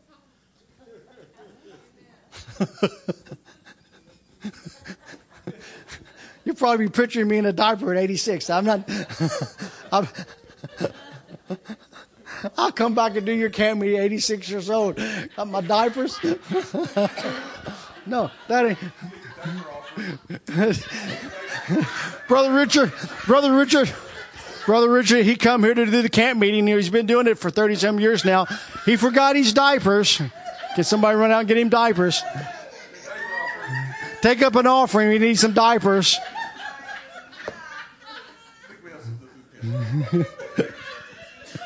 Yeah, Pastor Lou, we got some in the food pantry.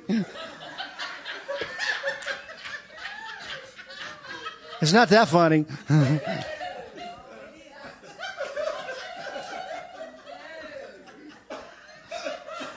Listen, if you want to live to 90, 95, 100 and wear diapers, that's fine. You can do it. I just don't want to.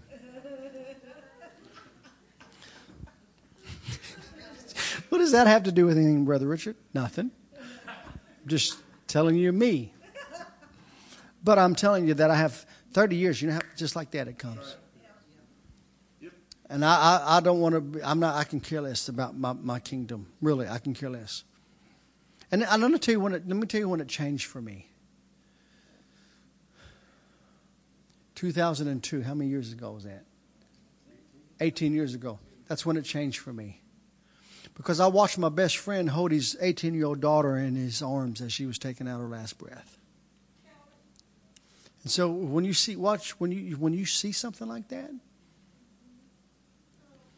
I can't even explain to you, Pastor, what it did to me. All I can tell you is that I became, and I've always been aware of heaven. I've always been aware of eternity. That's how I got saved. And then when I had an encounter with God, I didn't think I could even become even more aware. But I became even more aware of eternity when I had an encounter with God.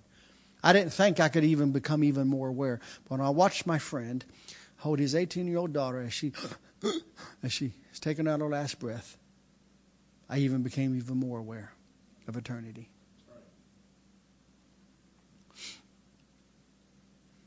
My wife and I, we've been all around the world.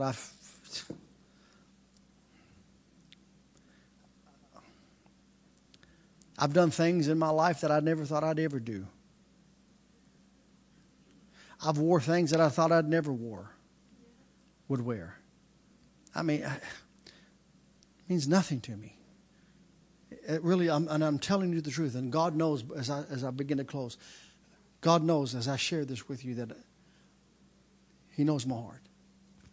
It means nothing. I played the finest golf courses in the world. I've played golf courses that people would literally die to play. Just the favor of God. My wife and I, we've been all around the world. I've been in so many jets. I've been in so many private planes. I've been in so many Rolls Royces, but it means nothing. I've had so many Rolex watches. I mean, and I'm not saying that to impress you. I'm saying it to press on you. Because it doesn't mean anything to me. It really doesn't. Before the Lord, He knows I'm telling you the honest truth. It doesn't mean anything to me. I am about my Father's business. I am about my Father's business. We're here this week to mobilize the body of Christ. To mobilize Abundant Life Family Church. Because you have to become even more eternity minded than you are right now. And use all of your efforts in this life. Make a vow. I constantly pray. I tell you, I probably pray the prayer of consecration, dedication more than I pray any prayer. I'm constantly. Listen. Can I just get real with you? Yet last night in the shower in the hotel room, the Embassy Suites, as I'm in the shower, I sit in the shower and I just bow my head as the hot water coming on me. I know it's probably a visual you don't need, but I'm just telling you that I prayed the prayer of consecration in my shower. Father, whatever you want. My life is yours. I'm so far from perfect, but I commit myself to you. I'll do whatever you want me to do. I'll go wherever you want me to go. I'll say whatever you want me to say. My life is yours. Lord, I'm not about building my kingdom. I'm about building your kingdom. I'm not about my business. I only want to please you in this life. And I only want to do that what you want me to do. Lord, if you want me to pastor a church, I'll pastor a church. Please don't ask me to, but Lord, I'll do it if you want me to. No, I'm just I'm serious. I'm just dedicating myself. My wife would love us for us too, but she understands it's got to be the Father. It's got to be the Holy Spirit leading us that way. But I'm just saying, I'm praying the prayer of consecration to the Lord. Lord, whatever you want. Lord, I'll do whatever you want me to do. I'll do whatever you want me to do. Lord, I'll do whatever you want me to do. I'll be whatever you want me to be. Lord, I'll advance your kingdom. Lord, I'll go to any... And I don't even like going overseas. I'm an American, man. I've been overseas over 100 times. I've kissed the ground 62 times. And then after 62 times, I realized I don't need to do it. Actually, you know why I stopped kissing the ground? Because the Lord spoke to me. My wife would tell you. When we get off the plane, especially my daughter, because my daughter knew soon as we touched the airport, and whatever city in America we landed after coming overseas, she knows what I'm going to do. She knows I'm going to kiss the ground. It used to embarrass her. So my daughter made sure she's in front of me. And as soon as we get off the plane, here's my daughter. She's running because she knows what I'm going to do. Because as soon as I hit the ground, I'm going to get on my knees just like this with people coming past me. And I'm going to thank you, Father, for America. I'd have people walking past me. Well, he's glad to be home. No, I'm serious talking. Because I've been down and I kiss the ground. Thank you, God, for America. Just if you're going to do that, when you fly, you get dehydrated. And right as I was getting off the plane, I put on some Carmex. And I forgot that it was on, and I kissed the ground. And when I raised up, I picked up a bunch of passengers. I'm like, oh man, it's hanging all over my lips. I had stuff hanging all over my lips, man.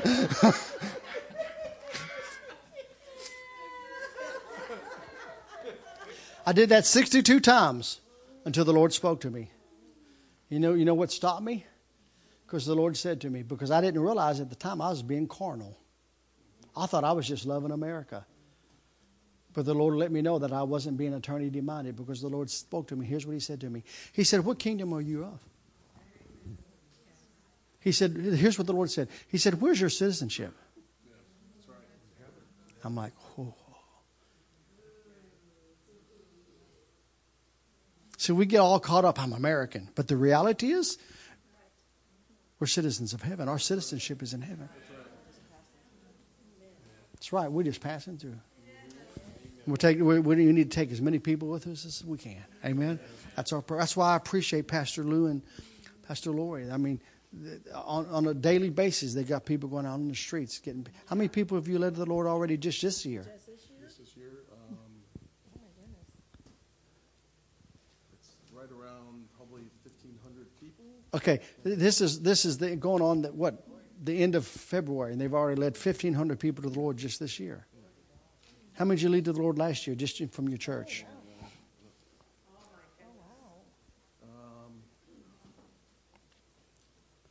It's probably close to 10,000. Okay, close to 10,000 people. 10,000 people just in 1 year. That's just that's like 3 or 4 people going out. It's just like 3 or 4 people from the church going out. Yeah. But otherwise, we just have it's a lifestyle of ministry. And so people go to the checkout counter and lead somebody to the Lord at the checkout counter. Go to buy a car, lead the salesman to the car or whatever. Yeah. And plus, you did an open air crusade too. Had 1,000 people, get saved at that. And so, but that's kingdom business. No, that's about the kingdom. Actually, we just had 38 people just the other night. But the crazy thing in Salem is that what we were doing on street corners, other churches were looking at us like, you've got to be nuts being out on a street corner. And I prophesied, I said, you watch what happens when we do it. There's going to be other churches that raise up. And then all of a sudden, last year at the end of the summer, there was like 3 or 4 street corners with churches on them. Yeah. Hallelujah. That's what we want. No, we got to, listen, we need all the churches doing that. Because here's the reality. If all the churches would just unite, do you realize that all of Portland can be saved in a week? All of Salem could be saved in a week. But you know what? That's not going to happen. But here's the reality. There's enough people in this room right now. There's enough people in this room. How many people's in Portland? Okay, Tualatin, this area, there's 80,000, 60,000. Do you know there's enough people? There's enough people right now in this church. In the next 3 years, Tualatin, everybody can have an opportunity to receive Jesus as the Lord and Savior. But the body of Christ has to be mobilized. But most people in the body of Christ are not eternity minded. But which stems from not having a passion for Jesus. Because when Jesus is your passion, eternity is your passion. And Jesus has to be your passion. That's why Paul said, I only want to know one thing, that's Jesus, Him crucified. That's Jesus and Him crucified. You learn and you gain insight into the heart of Paul. Why he had the miracles. Why he lived his life the way he lived. Why he can go and be on an island and a poisonous snake just come out of the fire and just meant nothing to him. Meant absolutely nothing to him. Just shake it off. Because he knew, first off, he knew who he was. He knew that his life that he lived by the law of the Spirit of life in Christ Jesus. Hello? And when you live your life by the law of the Spirit of life in Christ Jesus, you are free from the law of sin and death. Amen? Oh, hallelujah. And then you begin to speak things. I speak things. My wife and I speak things every day. Why? Because as we speak it, we bring it from the invisible realm into this natural realm. Hallelujah. That's why you're looking at a very blessed man. I was blessed before I came here. And guess what? I'm going to be blessed when I leave here. Because my Bible says that if I serve Him, my Bible says if I obey Him, my Bible says if I listen unto His commandments and do His commandments, my Bible says that He'll set me on high above all the nations of the earth. My Bible says I'll be blessed when I come in. My Bible says I'll be blessed when I go out. My Bible says I'll be the head and I'll not be the tail. Hallelujah. Amen. I'll be the head, not the tail. Nobody wants to be a butt anyway. I'll be the head, not the tail. Glory to God. Who wants to be a butt? I don't want to be a butt. You want to be a butt, Pastor Don? No, we're the head, not the tail. Glory to God. Even when I play golf, I use a coin. I never mark my ball with the tail. I always use the head. Because I'm the head, not the tail. Glory to God. Yeah, above only. My Bible says that he opens His treasures unto me. My Bible says that He commands His blessing upon me. No, He commands His blessing upon me. No, He commands His blessing upon me. And no matter what people say, come on, no matter what people say in the church, no matter what they say that you're doing with the money, bunch of lying devils. And that's all they've done. They've hooked up to a devil. They are the same spirit that Judas hooked up to. Amen? You better know anytime people start talking about the money in the church, they're yielding to the spirit that Judas yielded to. And you've got to understand they're not givers. Because people that are givers are not complainers. Hello? Oh, mama rabakita rabashite. Woo, maybe we should just go to round 2 right now. Hallelujah.